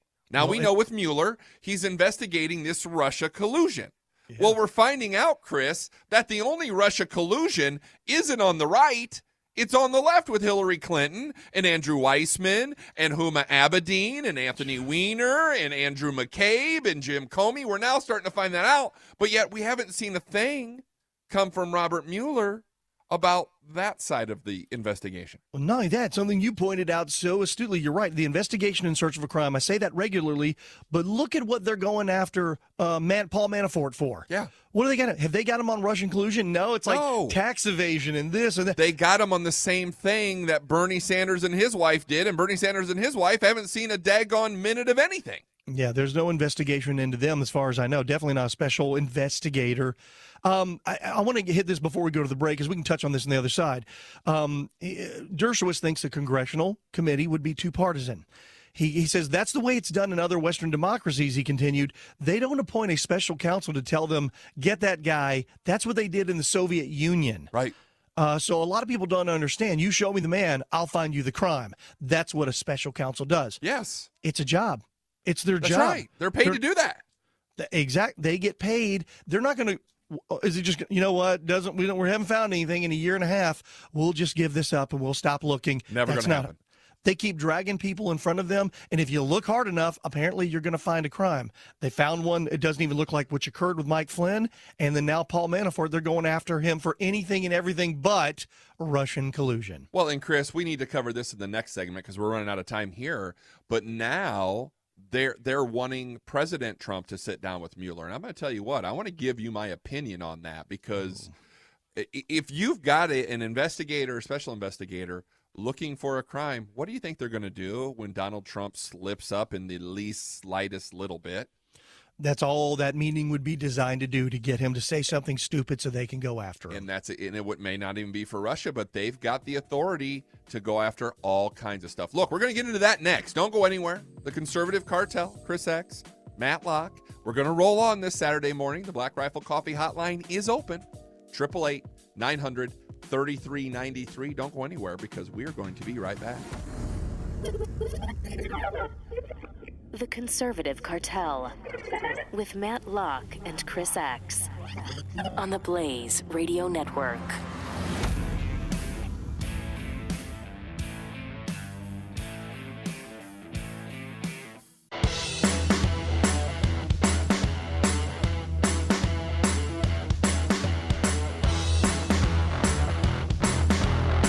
The Conservative Cartel on the Blaze Radio Network. Now, here's Matt Locke and Chris X. We are rolling along this Saturday morning. Man, we're almost done with Hour 2, the final segment of Hour 2 here, the Conservative Cartel. Chris X, Matt Locke. We're live from the Nine Line Apparel Studios on the Blaze Radio Network. And if you want to be part of this fantastic program, here's how you do it. The Black Rifle Coffee Hotline is open, 888-900-3393. Now, you can listen or watch on the Conservative Cartel Facebook page, the Liberty Eagle, the Cartel 2016 on Twitter. That's our Twitter handle. YouTube, heck, we're everywhere. I mean, we're all over this country. We appreciate the fact you found us this Saturday morning. The numbers are fantastic. But we were covering this article out of local Dallas CBS 11, civil liberties attorney Alan Dershowitz, and he came out and said, look, we don't need another special prosecutor. What we need is a commission. We need a nonpartisan commission. Where we hear all that and whatnot, but he says, look, special counsel always have the goal of getting the people. They're going to find crimes, they're going to manufacture crimes, or they're going to stretch the criminal law to fit the crimes because they're not going to come away empty-handed. Chris, you've been talking about this for a good month or two. I mean, they're not going to come away empty-handed. They're paid to find something. So what we talked about before the break is there's now Mueller and his team want President Trump to sit down and talk with him. I think that's a really, really bad idea, and I'm going to say why. Because, first of all, Alan Dershowitz is right. You know, a prosecutor is only going to go in looking for a crime. Donald Trump, you know, maybe Donald Trump did something. But we know, here's the thing that we do know, Chris. Collusion, if it happened, and there's no evidence that it has happened, it would be a sin, but it's not a crime, according to Dershowitz.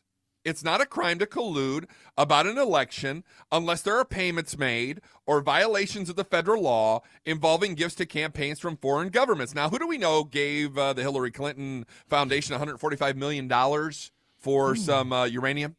Little Russian entities.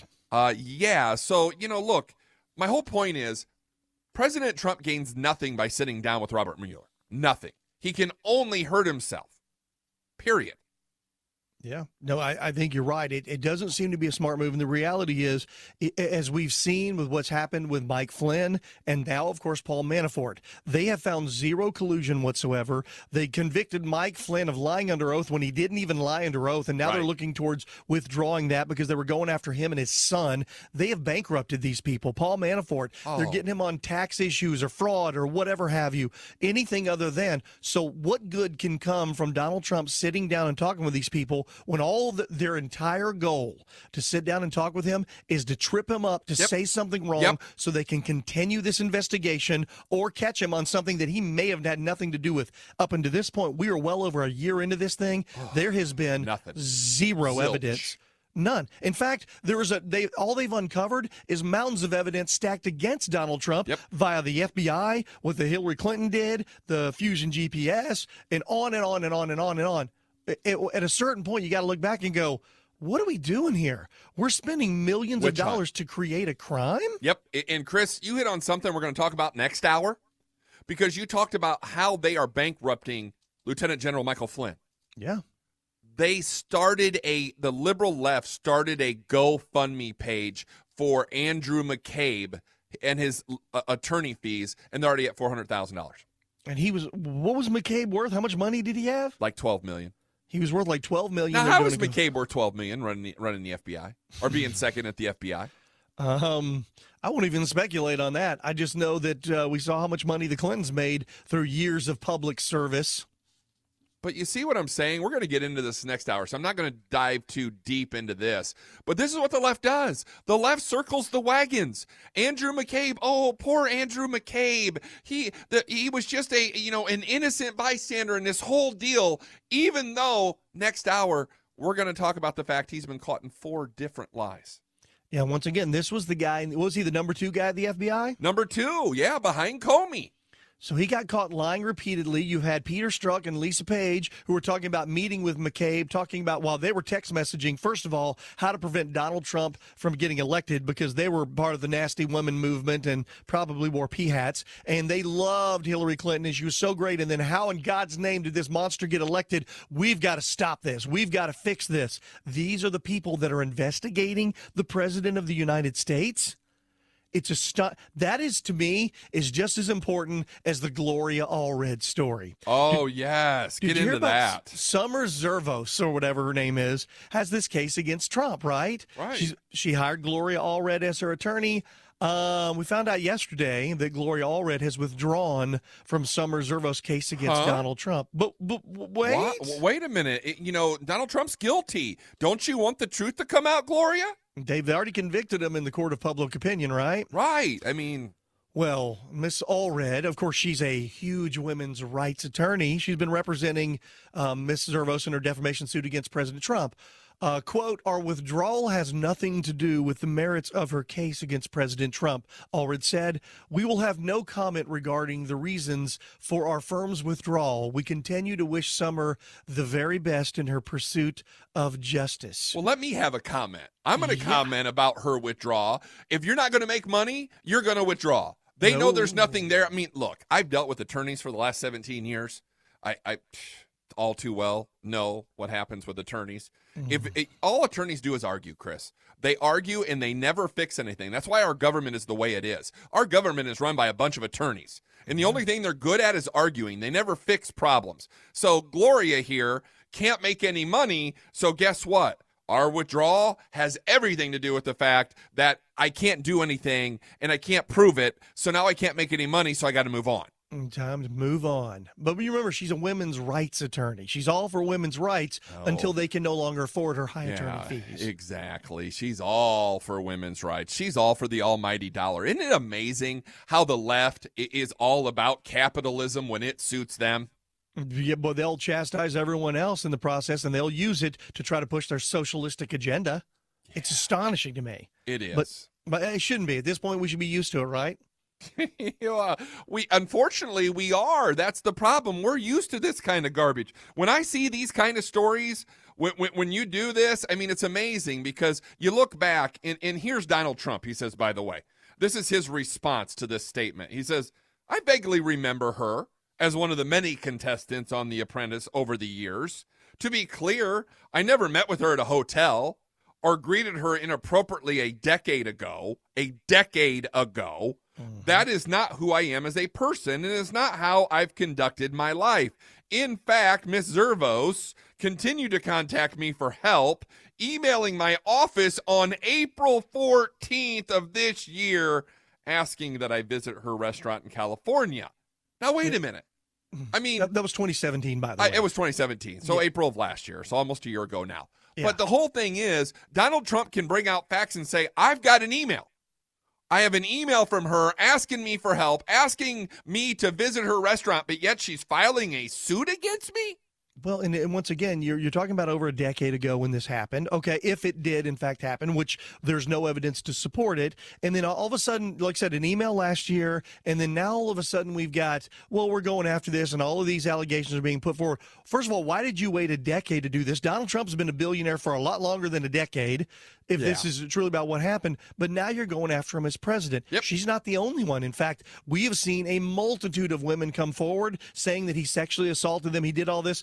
A few of those cases have proven to be completely false because there was nothing to back it up, and there were also alibis and things to show that Donald Trump was nowhere near these people when they claimed something happened. And now we have this. Well, Chris, she says, this is what is amazing to me. Trump kissed her twice on the lips during a lunch meeting in New York City, and also kissed her very aggressively and placed his hand on my breast. Are you sure she wasn't meeting with Harvey Weinstein? I know. I mean, look, I'm not for sexual assault, but he kissed you aggressively? Kick him in the giblets. Move on. He kissed you if that's your threat or if that's your complaint. Once again, like the funny thing is, if that actually happened, which from what Trump says it didn't, but if he did, you're right. Step back and slap the hell out of the guy. Exactly. You have every right to smack the guy and to knee him in the junk and then move go on. to the police. If you are if you're a woman, and I do not condone any sort of behavior like that. No. But if you're a woman and somebody does anything like that to you, first of all, slap them, kick them where it hurts, and then go immediately to the police and file charges. Don't wait a decade and then hire Gloria Allred, who now is even bailed on you. Right. I'm just saying. Yeah. I'm not saying. I'm just saying, Matt. Yeah. I'm just saying. Let's get the heck out of here. Just saying. All right, let's take a break. Don't go away. You're listening to the Conservative Cartel. I'm Chris Sachs, along with Matt Locke. You want to get in on the Black Rifle? This is the Conservative Cartel with Matt Locke and Chris Sachs on the Blaze Radio Network.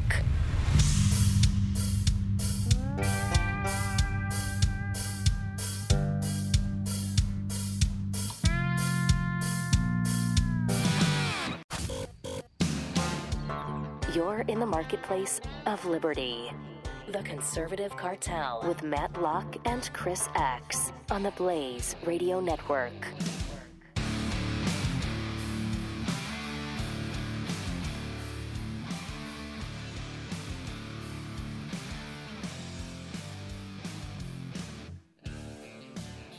Welcome back to the Conservative Cartel. You have reached hour number 3, gang. Man, Crazy. It's flying by. It's hard to believe we're already here, Matt. I know. It's nuts.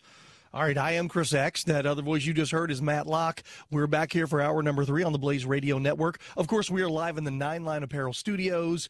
We have the Black Rifle Coffee Hotline. We can open it up for this segment. It looks like we do have our guests lined up for the next segment. That would be Jack Carr, author of The Terminal List. Yeah, we always get these. It's probably my fault because I schedule on Eastern time, but we're Central because we're here in Texas. So we always get that snafu on times, but I've been told by his publicist that he apologizes, that he'll be calling in at 11:15. I'm looking forward to that. So I want to hear more about this book because I know you've read it and I have not had a chance to. So looking forward to that. If you want to jump in, 888-900-3393 is the Black Rifle Coffee Hotline, 888-900-3393. Matt, we covered a heck of a lot of stuff here in the last 2 hours. I want to touch on this very briefly as we're gearing up here for the interview. We've got Palestinian and Israeli conflict going on. Yeah. Apparently there's been 17, I guess, Palestinians killed at this point, which this isn't a new phenomenon. Unfortunately, it happens far too often over in that part of the world. But and the interesting thing is this ties in a little bit with what Jack's going to talk about with his new book. No, and you're not wrong, and it always happens around Easter. It always happens around these Christianity holidays, you know, with the Good Friday, the Passover, Easter. You know, the world, they don't look, the Palestinians, they don't like Christians. No, they're not, and they really don't like Jews. That's right. They don't think Israel has a right to exist. And anytime around the certain type of, especially this sort of holiday, well, what do? They tend to. Well, they start storming the border. They all kinds of bad things. Anyway, the latest that I'd heard, it looks like it had calmed down a little bit, but they said at least 15 Palestinians were killed by Israeli security forces confronting protesters on Friday. Yep. So they had opened fire. There was rolled burning tires, hurled rocks, fire bombs, Isn't that crazy? all across the border going in, and they're attacking the Israelis, and then the Israelis always respond. But how does the media cover this every single time, Matt? Every single time it's Israel's fault. I mean, every single time. And I want you to listen to this. It says tens of thousands of Palestinians pressing for a right of return for refugees to what is now Israel gathered at 5 locations along the fenced 40-mile frontier where tents were erected for a planned 6-week protest. Yeah, so they're doing this, and we've seen this repeatedly for those, and I don't want to sit here and relitigate the entire Palestinian-Israeli conflict, but people need to understand the basic principle of this. One is the Israelites were there long before the Palestinians. Nonetheless, they're there. They had the 7-day war. Yep. Israel won. Yep. Israel gave the opportunity to have a side-by-side state next to Palestine. They said, listen, we can have 2 states side by side. Yep. Palestine refused. You know why? They continue to this day to say that Israel has no right to exist. That's right, and they don't want them there, Chris. There's the hint. There's the hints for why there is such a big conflict and why this continues to happen. And then you've got the leftist media, which is eternally anti-Israeli, so they go after them. And you've got people from all over the world, especially the Middle Eastern countries, funding Palestinian suicide bombers and terrorists, and they launch rockets into Israel and all kinds of stuff. So and once again, I don't want to relitigate the entire thing, but it's good to have a little background to understand that Israel isn't just going into Palestine and murdering people. No. That's not what's happening. Well, it's been inflamed too, Chris, because we now know that America is going to move their embassy from Tel Aviv to Jerusalem May 14th. Yep. So it's inflamed over that. They're saying that demonstrators are burning and stamping on posters of Donald Trump. Yep. It's one of those deals where they just need an excuse. It doesn't matter what it is. They just need an excuse because they hate Jews. They hate Israel. And look, Israel, they have to be able to defend themselves. That's why they have a wall. That's why they have the Iron Dome system. That's why they do what they do. We're in that point in this country, too, aren't we, Chris? What would happen if Israel decided to give up their weapons? Yeah. Or tear down their wall or not have a wall or not have any defense? They'd be overran. They would not only be overran, they would be taken out and exterminated, much like what Adolf Hitler did to the Jews. So, and people, you don't think that would happen for a second? You're crazy. And guess what? We have people in our country, people that want to come to our country, that would do the same thing to us. That's why the whole Second Amendment debate is so ridiculous to me, even though it's important and we have to pay attention to it. But you've got these young children who don't understand the Israeli-Palestinian conflict. No. They don't understand what happened in World War II. Nope. They don't understand the killing fields of Cambodia. They just know that they're poor. And God bless them, their friends were murdered by some jerk with a gun, okay? Simple as that. I understand their visceral response, but you got to understand what you're dealing with. Well, Chris, we talked about, the left using children here to kind of propagandize what they're doing. Well, it says in this article, families brought their children to the encampments just a few hundred yards from the Israeli security barrier with the Hamas Islamist-run enclave, and football fields were marked in the sand and scout bands played. Yeah. No, and that we're also, this is a country, when you're talking about Palestine or whatever it is, you've got people that literally take their children, wrap them in bombs, and send them across the border to blow up and kill people and call them what great, wonderful martyrs they are. When you've got that tells you a lot about a country. When you have one country that's trying to do the best they can for their children and give them a life, the other ones are wrapping their kids in bombs and sending them to murder Jewish people from Israel. It's Israelis. It's terrible. Well, I'm looking at pictures here because I'm looking at a Daily Mail article, and I mean, Chris, they're dropping tear gas from drones, and I'm looking at these pictures. There are tens of thousands of people. This isn't some little protest here, and a lot of these are kids. A lot of them are men. I don't see hardly any women, but they're burning posters of Donald Trump. There's videos. They're throwing rocks. This is, at some point, what does Israel do? Well, what do you think what would happen, Matt? Because I know you're looking at these pictures. You're looking at thousands of people. What if Israel just pulled back away from that border? Just pulled back, put their guns away, and all backed away. How long do you think it would be before those people would blast through those fences and go on, we'll just say would simply raise Israel is what would happen. They would raise the country. Oh, it would be over. It would be over. And that's the point why you want to know why 15 people got shot and killed? Because they're storming the gates. They're storming the border. Yeah. They're going through, and they do not have good intentions at all. No. None. These pictures are just incredible. And it just goes to show you, if Israel didn't have the right to protect themselves, they'd be overrun today. Yeah. They would be overrun, and it wouldn't be 30, 40,000 people. It'd be 300,000 or 400,000 people. Yeah, and there's been a long-standing conflict with Muslims and Jews, if you look at it, and I know we're here in America. We get a very sanitized version of this conflict here in America. Yeah. What people don't understand is how children are being talk about indoctrination. Yeah. What happens in Palestine? What happens in any of these Muslim-dominated countries? They don't like Jewish people, and they really hate Israel. And basically, the only good Jew to them is a dead Jew. Yeah. And I hate to say it because it sounds terrible when I say that, but go look at what they're teaching their children. No. It's a terrible situation. It's not. The other thing, too, is you've got the rest of the world continually condemning Israel. Yeah. And the UN, by the way. The very UN who has, 40, 50 sanctions on Israel for human rights violations, but they don't look at China. They don't look at Russia, Iran, Iraq, Syria, but Israel.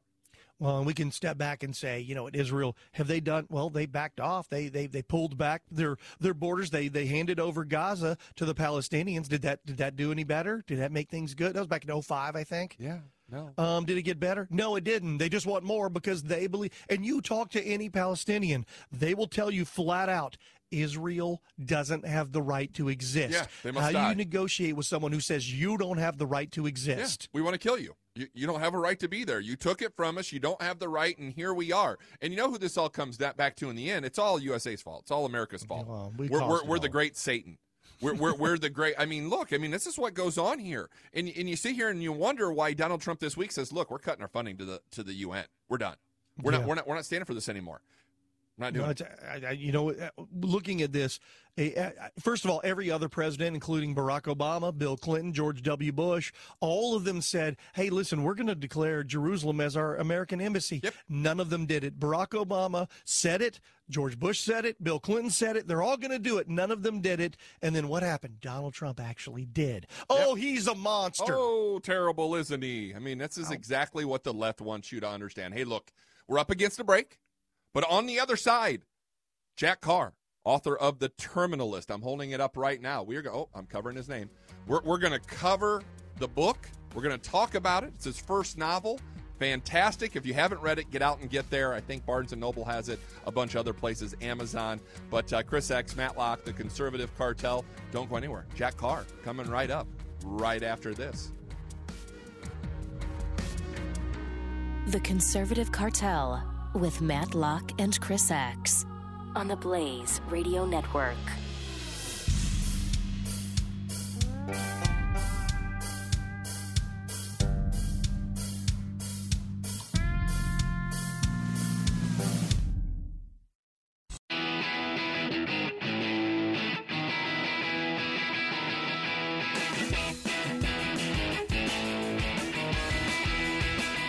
The Conservative Cartel with Matt Locke and Chris X.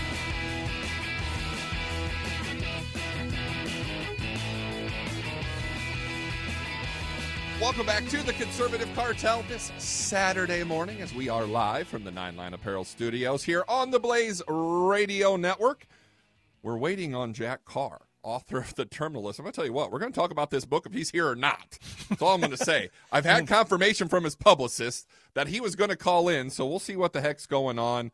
Who knows? I think I gave him the right number, but I'm holding up the book here, The Terminalist with Jack Carr. Let me give you a little bit of insight here as we're waiting for him to get on the phone. A Navy SEAL has nothing to live for and everything to kill for after he discovers that the American government is behind the deaths of his team in this rip from the headlines political thriller. On his last combat deployment, Lieutenant Commander James Reese's entire team was killed in a catastrophic ambush that also claimed the lives of the air crew sent in to rescue them. But when those dearest to him are murdered on the day of his homecoming, Reese discovers that this was not an act of war by a foreign enemy, but a conspiracy that runs to the highest levels of government. No family and free from the military's command structure, Reese applies the lessons he has learned in over decades of constant warfare toward avenging the deaths of his family and teammates, and with breathless pacing, relentless suspense, Reese ruthlessly targets his enemies in the upper echelons of the power without regards to the laws of combat or anything else. And I'm being told that Mr. Carr is on the Black Rifle Coffee hotline. Jack, thank you for joining us on the Conservative Cartel. How are you, sir? Thank you guys for having me. It's an honor to be here. I'll tell you what, I have to tell you, I love the book. And I have to say one thing, and I can't give it away for everybody out there that needs to go to Barnes & Noble or anywhere you can buy The Terminalist by Jack Carr. Probably the greatest ending of a book I've ever read. Oh, thank you. Thank you so much. Really, really appreciate that. It actually ended up being much more personal than I thought it was going to be when I started writing. I thought it was just going to be, I want to write a great story and all that, but it ended up being a very personal experience, particularly the ending for some reason, but just all of it, tapping into the emotions that I felt at some point over the last 20 years as a SEAL and just applying those to a fictional narrative. Jack, it's good to have you on the program.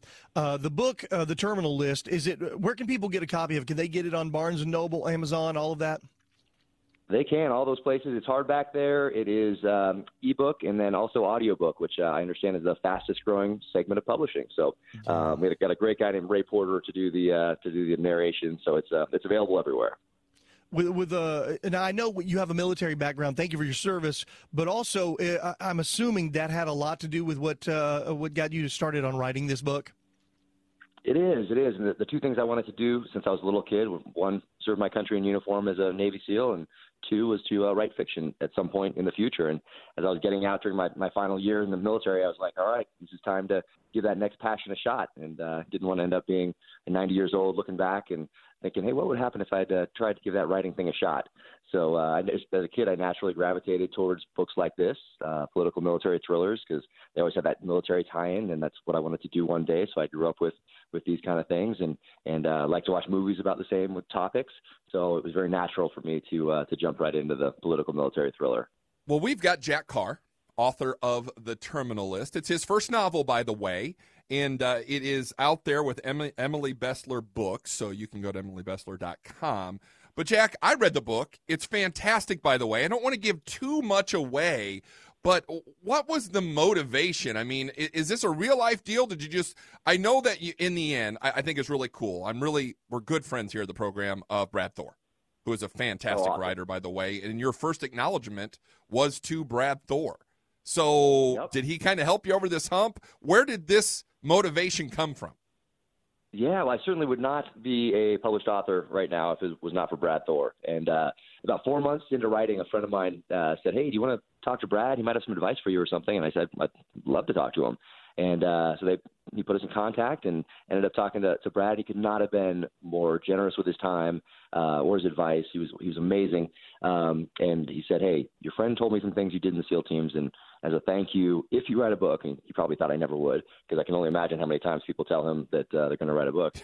He said, if you write one, I'll send it to New York for you. I can't guarantee they'll open the package, can't guarantee they'll read one word, definitely can't guarantee they'll like it, but I can send it there for you. And I won't help you along the way. I won't give you one piece of advice. I will not give you read anything. I will not do any editing. But if you write it, I'll send it there for you. So true to his word, he a year later I called him back and said it's done, and he sent it to New York for me, and luckily they loved it. And you're under the same publishing house, of course, of Brad Thor, of Matt Betley that we've had on the program before. Now Jack Carr. Jack, the story. Where did you get the story? I mean, the story is about Lieutenant Commander James Reese.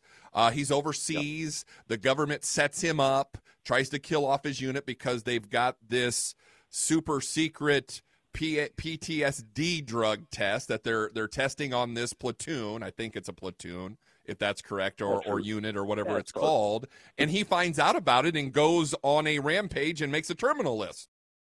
Yep, no, that's exactly it. I always love stories about revenge, so I knew coming out of the gate I wanted to do something that was very strong, very visceral, very primal, and so a revenge theme seemed to be the one that I naturally gravitated to. So that was the theme, and then I knew I wanted to have not just somebody that has quote unquote nothing left to lose, because I think we've seen that a lot before, and I wanted to figure out a way. How do you take that old Japanese Bushido code of honor of going into battle thinking you're already dead? Because that makes you a more effective and efficient warrior. And how do you take that old ancient code of honor, that old ancient theme, and apply that to a modern day warrior? So that's where the PTSD drug part came in, where he thinks he's actually dying, to make him more effective as he goes up his list, putting these bad guys in the ground, and also essentially abandoning everything that he's believed in for his whole life, but particularly his last 16 plus years at war. So he essentially becomes the insurgent on U.S. soil, becomes the insurgent he's been fighting for the last 16 years, becomes the terrorist he's been fighting on U.S. soil as he goes and puts these guys in the ground. We're talking with Jack Carr. It's Jack, C-A-R-R. OfficialJackCarr.com is the website if you want more information about the terminal list. I encourage you to check it out. It's interesting. You touch on the subject, and I know this. We've seen this repeatedly with the military person, whether a Marine or Army or whatever, goes off. We've seen it in many, many movies, of course, many books. They go off and in many ways feel that they've been left behind by their country, their government that has absolutely sent them there to do this. Was that one of the motivations as well for you writing this book? Yeah, I think that's something from the beginning of time, when you have such a disconnect between the guys on the ground that are actually doing the tactical job and then the people that are making the strategic decisions that affect those guys on the ground, that are so disconnected from what it's actually like, that the people on the ground feel that these directives and regulations and are so disconnected and actually hamper what they're trying to do and make things more dangerous for them on the ground tactically. So I think that's just a common theme probably throughout history, and certainly has been in my experience. So that found its way into the pages here, no doubt about it. Well, Jack, Matt here, and we got Jack Carr, author of The Terminal List, on the Black Rifle Coffee Hotline. I don't want to give it away because, like I said in your introduction, probably the best ending of a book I've ever read. And I've read a ton of books. I'm a big Vince Flynn fan, Brad Thor, I've read Betley. I've read a lot of these guys, and you were right up there with them. What's next for author Jack Carr? I mean, this is your first book. Working on a second? Working on a second, and it's at the stage where it's quote-unquote done, but now needs me to go back and start looking at it with the eye of someone who has not been intimately involved with its creation. And then I'll get that to Emily Bessler and at Emily Bessler Books and Simon & Schuster this summer, and we'll start the editing process there.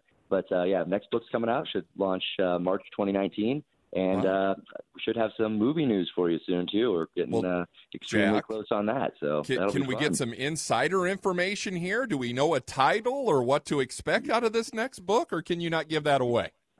I'm not allowed to give the title away yet because it's a good one, so they want to launch that somehow, I guess. And then got to be kind of quiet on the movie news too. All I can do is tease it. So it's super exciting, and I've enjoyed every single stage. Now I'm excited. I feel well. You mentioned I was going to ask. That was the other thing. I was like, this sounds like it should be a movie, and I didn't really know if you were going there. And then here you are. You're not going to say anything about the movie news that it might be a terminal list or it could be something completely different. Oh, it's the terminal list, and we'll I'll hope in the next couple of weeks I'll probably be able to we'll announce something. But it's very exciting, and you guys will definitely like the person who's playing James Reese. So very excited. Man, I would go see that movie tomorrow in a heartbeat. I mean, it's all along the same lines. That's why I started reading Vince Flynn, was because of the Assassin that just came out to the theater, and it did very well. We're hearing Brad Thor is working on some Lions of Lucerne. His first book coming into there, and now you. I mean, this is fantastic, Jack, because we need more of this. We need more Americana. We need more of, look, we love our country. We love what it stands for, and here's what we want to do. So, look, we're running a little short on time here, Jack. We got about a minute. Tell everybody where they can find the book, find you, and how do they hook up. Great. So officialjackcarr.com is the website. If you're into guns and gear and that sort of thing, there's a lot more on there that relates to the book and my experience in general. And then I'm new to social media, but I'm out there on Twitter and on Instagram as Jack Carr USA. And books available anywhere you buy books and in any format that you like to experience them. Well, I can tell you a little story about Jack Carr's book here. So the publisher sent me the pre-edition of the book, right? And I was on an airplane going to CPAC this year reading Jack's book, and I left it in the men's room of the Baltimore airport. So I was a little irritated, so I had to go buy it to read the rest of the book about 2 weeks ago. So I bought your book, Jack. I loved it. I've got it right here. I'm showing it off for our social media. So get over to @JackCarrUSA on all of his social media. It was a fantastic book. Jack, thank you for taking the time to be on the Cartel. No, thank you guys for having me. I really appreciate it, and hopefully we'll talk again soon. Sounds good. Don't be a stranger, Chris. Jack Carr, I'll tell you what, if you haven't read the book, read the book. Yep. If you like, and I think it's fantastic. These authors remind me a lot of the conservative movement, what we do, Chris. It's not a competition. It's a brotherhood. I mean, we've talked to the likes of a Scott Husing or a Jack Carr or a Matt Betley or a Brad Thor. They're all in this together, and they're just coming out, or Vince Flynn, who is now unfortunately dead. I mean, he passed away from cancer. But these guys are fantastic writers. They're patriots. They serve their country, and then they go on and they write these fantastic books because they have all that information. Yeah, it's good. And for those who want to, once again, follow them, officialjackcarr.com. Go check that out. You can get them in whatever format you want. If you want to get a copy of this book, The Terminal List, I encourage you to check it out. I'm already waiting for the movie. Let's take a short break. You're listening to The Conservative Cartel. I'm Chris X, along with Matt Lockman. I want to thank Jack Carr for joining us. Let's open up the Black Rifle Coffee Hotline, 888-900-3393. The Conservative Cartel with Matt Locke and Chris X on the Blaze Radio Network.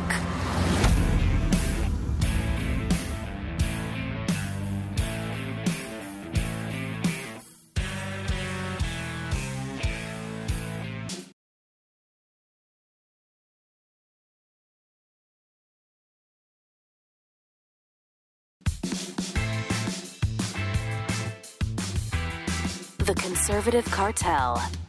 Now, here's Matt Locke and Chris X.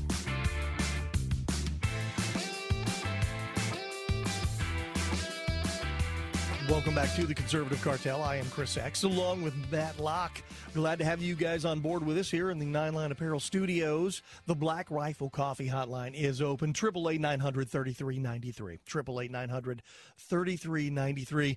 Hey, that was a fun interview with Jack Carr. Yeah. His book looks pretty good, Matt. It's fantastic, and I was just reading on the Facebook page. It's got 3 people bought it already. Thank you very much. Man, yeah, looking at you guys watching on the Conservative Cartel Facebook page or the Liberty Eagle Facebook page, multiple people running out buying that book. Yes. Which, great job, guys. We appreciate you doing Yes. that, but you're going to enjoy the book. It's obviously pretty good. It's fantastic, and now it's going to be a movie. I'm ready for that movie. I mean, I was a big fan of The Assassin, and I started reading Vince Flynn. I just started reading him because I'm waiting for the new Brad Thor novel to come out, which is July 3rd, by the way. And we will have Brad on the program before this happens. Again, love Brad Thor. Great writer, great friend of the cartel. But these guys are fantastic. They've served their country. I mean, he's a former SEAL. He talks from experience, Chris. But the book, fantastic.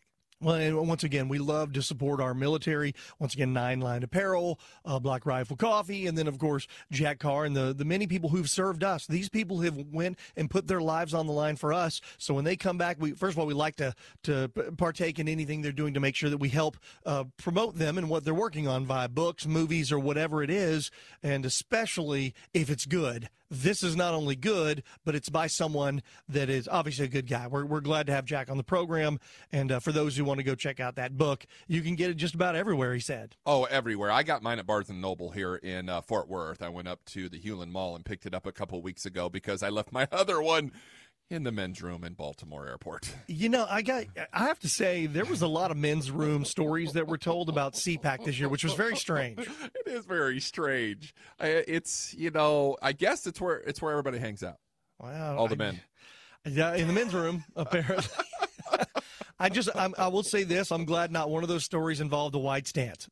I'm glad that there was no wide stance or any toilet stalls. I did actually have a funny story, and I don't think I've ever told this, but I actually had a conversation with Dan Bongino at a urinal at CPAC. And Nigel Farage. I mean, you can't make this stuff up.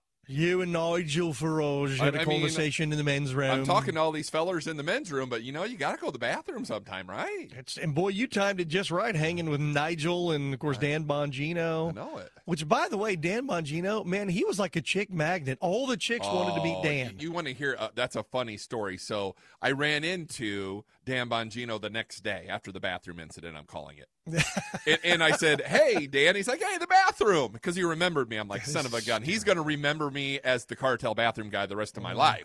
There's that. So I walk up and we start having this conversation. I mean, literally, it's a 90-second conversation. It's just me and him, right?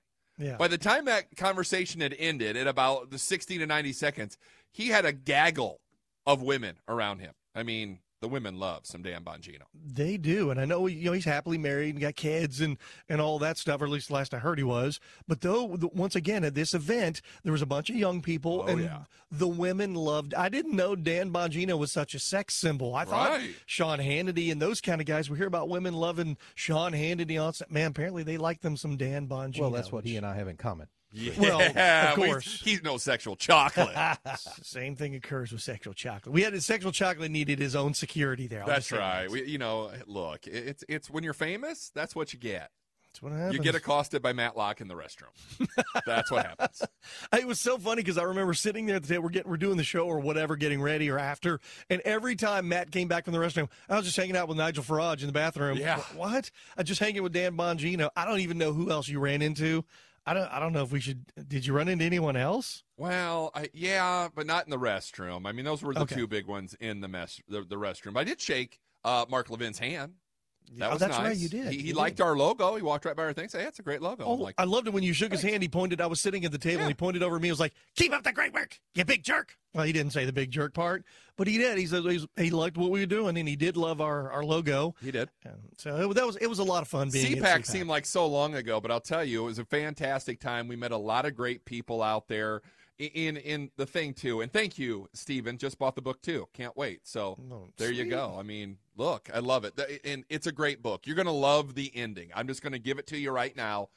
By far the best ending of any book I've ever read. Yeah, and don't give it away. I can't, but you're going to want to read. I mean, the ending is fantastic, and that's why I asked if there were other things coming for Jack Carr. Well, you know what? That is a hell of an endorsement. That's really the best ending of a book you've ever read? Ever read. I'm telling you, I'm an avid reader, and I've read all of Brad Thor's books, who is a fantastic author. Matt Bentley. I'm into like the 4th or 5th book of Vince Flynn. I've read a lot of stuff. That by far is the best ending of a book I've ever read. Man, that's okay. That's a heck of. You better go check it out. I'm not talking about a tease. Now people want to go get it just to read the ending. Hey, start from the beginning. Don't just jump to the end, okay, people? Yeah. You got to start with the beginning. It's an easy read too. It took me literally I'm a fast reader. I read the first half of the book on the flight out to CPAC, so that was about a 2.5-hour flight, and then I read the other half of the book once I went and bought it in about, I don't know, another 2 or 3 days. So it took me maybe 2-3 days to read it total. Man, you are an avid reader. I'm an avid reader of like Facebook statuses and Twitter posts. So I read a lot of that. And I read a ton as well. Hey, by the way, so you teased the ending of the book. Something else you teased on, I want to get to before we run out of time today. You were talking about the IG report showing that former FBI official McCabe was caught lying 4 separate times, according to a congressman. Yeah, I mean, the Inspector General report that led to the firing of Andrew McCabe faults him for lying 4 separate times. Now, Jim Jordan says it wasn't once, twice, it wasn't even 3 times on the Ingram angle. 4 times he lied about leaking information to the Wall Street Journal about the FBI. What do we know about leaks, Chris? There are a lot of them in Washington. And they're illegal. And there's that whole illegal part of it. Well, I want you to listen to this. Here's what Jim Jordan says, which if this is true, he should be in jail. He lied to James Comey. He lied to the Office of Professional Responsibility. And he lied under oath twice to the Inspector General. The incredible thing is watching those on the left, once again, raising $400,000 for him as of Friday on a GoFundMe page. But the other thing is watching them rally around because in the way in which he was fired, and they all blame Trump and then Sessions. It turned out, no, his firing was recommended by the FBI. Yeah, the Office of Personnel Responsibility actually did it. And Sessions said the DOJ's Inspector General had determined McCabe was not truthful during his review of the Clinton email investigation. And once again, what were we talking about? That, those people that are involved in investigating Trump? Yeah. This is the number 2 guy over there. But somehow Trump is the one tarnishing the FBI. It's incredible. And by the way, Andrew McCabe's wife took $700,000 from the Clinton Global Initiative through Terry McAuliffe, who is the current governor of Virginia. Wait, just because she was running for office, right? Well, she was running for office, but I've read tons of stories, and I'm kind of inclined to believe this. All that was a front to pay off McCabe in this investigation of Russian collusion. Well, once again, you talk about, looking at who's colluding with who and what, when, where, why, and how. Now you've got this guy that lied 4 times. You've got him lying under oath. You've got him leaking information. All of these things that are illegal. You've got the nefarious activities, if you will, of collusion with the Clintons, which we know how that pans out usually. Yeah. And all of this. And once again, these are the people that were put in charge to what? Investigate Donald Trump on collusion? Yep. It's almost astonishing if it wasn't true. Well, the really astonishing thing, McCabe's worth $12 million. Yeah. He's the second commanding. I want to work for the FBI. They must pay well. It pays very well. Man, can we get jobs over there? Because I'll investigate the hell out of Donald Trump. Hell yeah, I'll find stuff that ain't there, too. I'll investigate. I mean, don't get me wrong, I'm getting towards the truth, but I mean, I will investigate and investigate and investigate.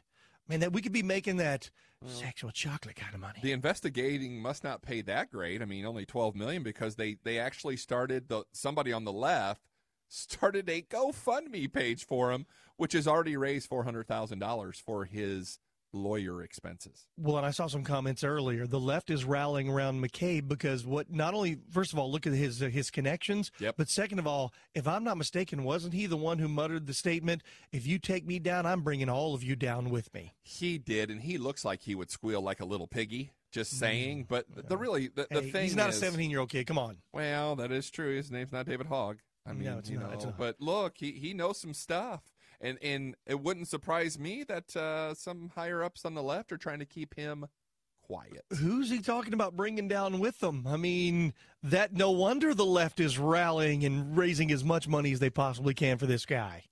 They don't want to be brought down, right? No, they don't, and they know he has that information. But look, we've got one more segment. We talked about this on the cartel about 2-3 weeks ago. We got students walking out for life. You're going to want to stick around and catch that. The Conservative Cartel rolls on this Saturday morning. The Conservative Cartel with Matt Locke and Chris Axe on the Blaze Radio Network.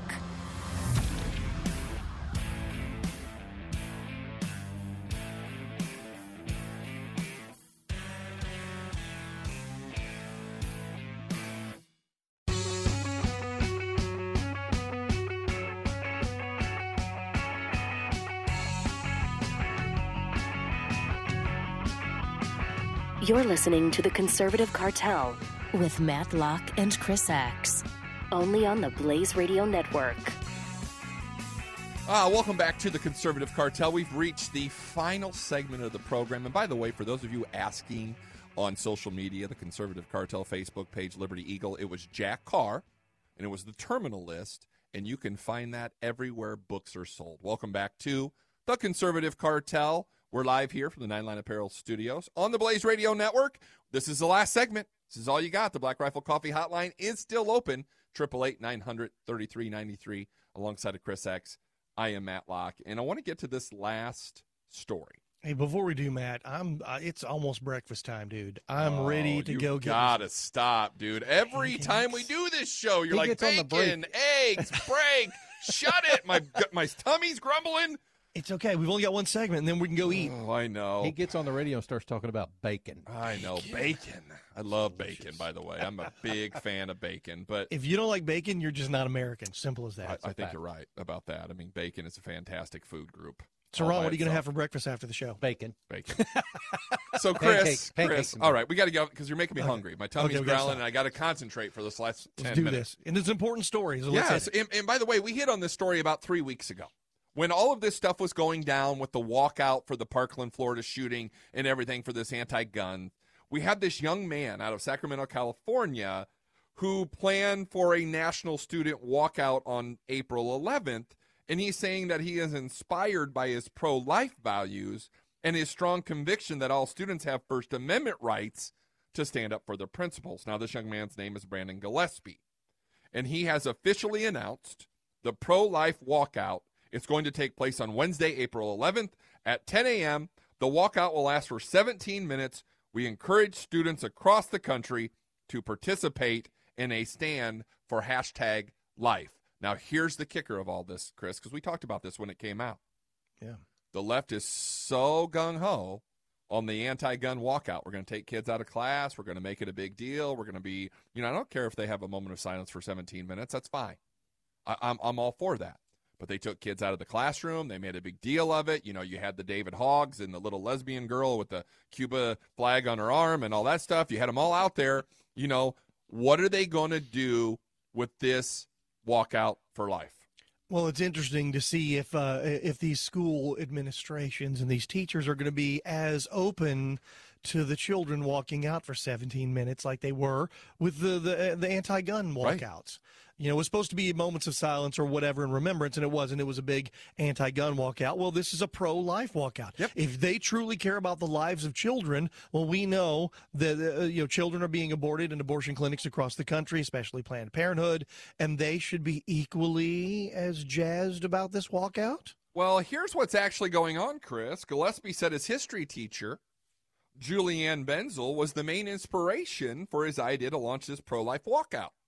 Now, Benzel was placed on paid leave last week for questioning whether students against abortion would be permitted to walk out of a class in the same way thousands of students walked out of class during the instruction time on March 14th to promote gun control.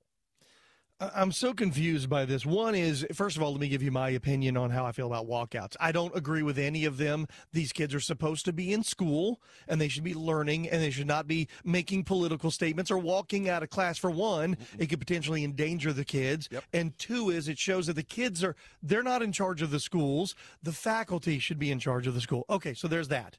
They allowed the big walkout across the country for the gun stuff. Okay, if you've allowed that, well, you've opened the door for something on the opposite end of the spectrum. I'm really interested to see how teachers, the administrators, faculty, and of course, mainly those on the left, how are they going to respond to this? Are they going to be blatantly hypocritical, or are they going to pretend like, yeah, we're for this as well? Well, it's funny you should say that because they asked Mr. Gillespie, when they wrote this article, they said, look, what is the object of this? And he says, so yes, I'm very pro-life. I'm against abortion. So that's the biggest reason. But he said, I also really want to test and see if there is a double standard at schools because the previous walkout was school sanctioned and it was for gun control. So I wanted to test the schools and see if they would allow a more conservative topic. So that's why I'm doing this as well. And once again, it's going to be very interesting to see what kind of pushback he gets, if any at all. And I'm pretty sure it's not going to have the same quite turnout because, for one, is this being covered on our networks nonstop, 24 hours a day, 7 days a week leading up to it? You know what's not being covered, Chris, as we sit here and we talk about articles like this? The police officer stopped the Maryland shooting. Yeah, that was sort of left out too, wasn't it? We haven't heard a thing since then. But here's the thing, dude. I don't think there's going to be a walkout. I don't think the left allows it to happen. Yeah. I think the left's going to be absolutely against it. They're going to, because, look, abortion's the law, they're going to say. It's a clump of cells, and it's women's health care, and you ought to stay out of it, young man. That's good. And they're going to demonize this young man while telling you to listen to David Hogg, who is just a grade ahead. I mean, this kid's 17, Hogg's 18. It's okay to listen to Hogg because it's their narrative, but don't listen to this young man because he's just a child. By the way, I thought Hogg was still 17 as well. I don't know. Well, he could be 17. I mean, nonetheless, your point's valid. I mean, that's going to be the argument that the left is going to portray of this situation. They want you to listen to David Hogg, but they don't want you to listen to kids who don't share their narratives. Now, I want to add one more thing to the story here. Mr. Gillespie, this young man, he plans to enter the military after he completes high school. God bless you. Yeah, he's what's right with America. Exactly. It's exactly what we're talking about here. As we watch the media try to tell you that it's for the children, that poor David Hogg, I mean, he went through this school shooting, which, he may or may not have. We don't know. We're not Alex Jones here. But there's two different accounts on what he did and didn't do. I mean, there's an account that he was there. There's an account that he wasn't there. And both those accounts are told by him, David Hogg. We don't have one gay frog here on the program. Okay, no. Not one. No, it's interesting, and to touch back on what you just said, you're talking about the way the left is going to portray this. Are they going to attack this kid, or are they going to be a little more slick? One thing is we've seen what the left's going to do. They're not going to cover this on the news like they did the other walkout, therefore silencing, maybe shadow banning it a little, because in that way they don't even have to address it. They just don't talk about it. We just won't say anything. No one will know about it. Then it won't have the success. That's my assumption on what more. There will be some people that will come out and attack this kid, I'm pretty sure. Of course they will. And then we'll call the hypocrisy of it because you can't attack David Hogg. Just ask Laura Ingraham. But here's the thing, Chris. I think we're going to be pleasantly surprised, just as we saw the ratings with Roseanne, of what you're going to see in the number of people who do this because this country is pro-life. Well, if enough people hear about it, that's my concern is how many people are going to find out because we only have so many listeners on this program. But we see, when ABC, NBC, CBS, CNN, MSNBC, and all of these networks go with nonstop coverage of the David Hogg and the other walkout. How many of them are actually going to cover this? So therefore, I wonder how successful it will be because I guarantee you they're going to try to hide it. Oh, they will. But you've got social media, and once again, shadow banning. You hit on it. But you've got social media. You got people passing on the word. You've got people like us. This is going to be picked up nationally. It is. I mean, look, Chris, we covered this 3 weeks ago. Yeah. And this is only the first time since then that we've seen this in the national media. So you're right. I mean, we try to get those stories out there. I think the national media will try to get this story out there on the right. And we hope that it's a success because, look, we are pro-life here on the cartel. We are pro-life. And that's what we stand for. And hopefully we will see a reasonable response to this situation. Actually, I did want to clarify something, Matt. You may be pro-life, but on this program, I've determined that not only do I support abortion, but I support making it retroactive to about the age of 24, 25. So that way, when there's kids that go on that maybe we disagree with, we just go ahead and have them aborted. Why not? Well, it's perfectly legal. They're not a human being or anything, right? They're just a clump of cells. They were just a clump of cells. We're just all a bunch of clump of cells. We're not human beings. What the heck do we know? Once again, if abortion is legal, why can't we make it retroactive to about the age of 24, 25? And if we did that, you think these people would be so much for it? Yeah, they wouldn't be. It's no different than if a mother pulled out a gun and shot her newborn baby. I mean, but look, that's neither here nor there. That's a late-term abortion. It's a late-term abortion. Look, we're about done with the program. Look, thank you guys for heading over and buying Jack Carr's book. Yeah, The Terminal List, great author, great interview.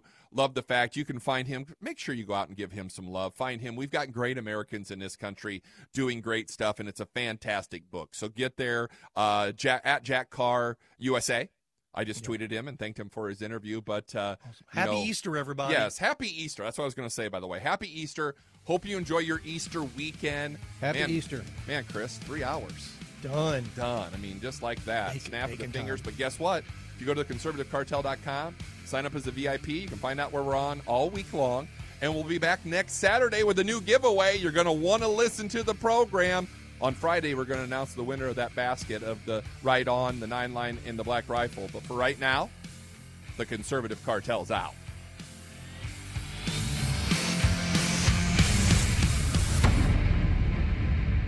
This is the Conservative Cartel with Matt Locke and Chris Axe on the Blaze Radio Network. The Blaze Radio Network. On demand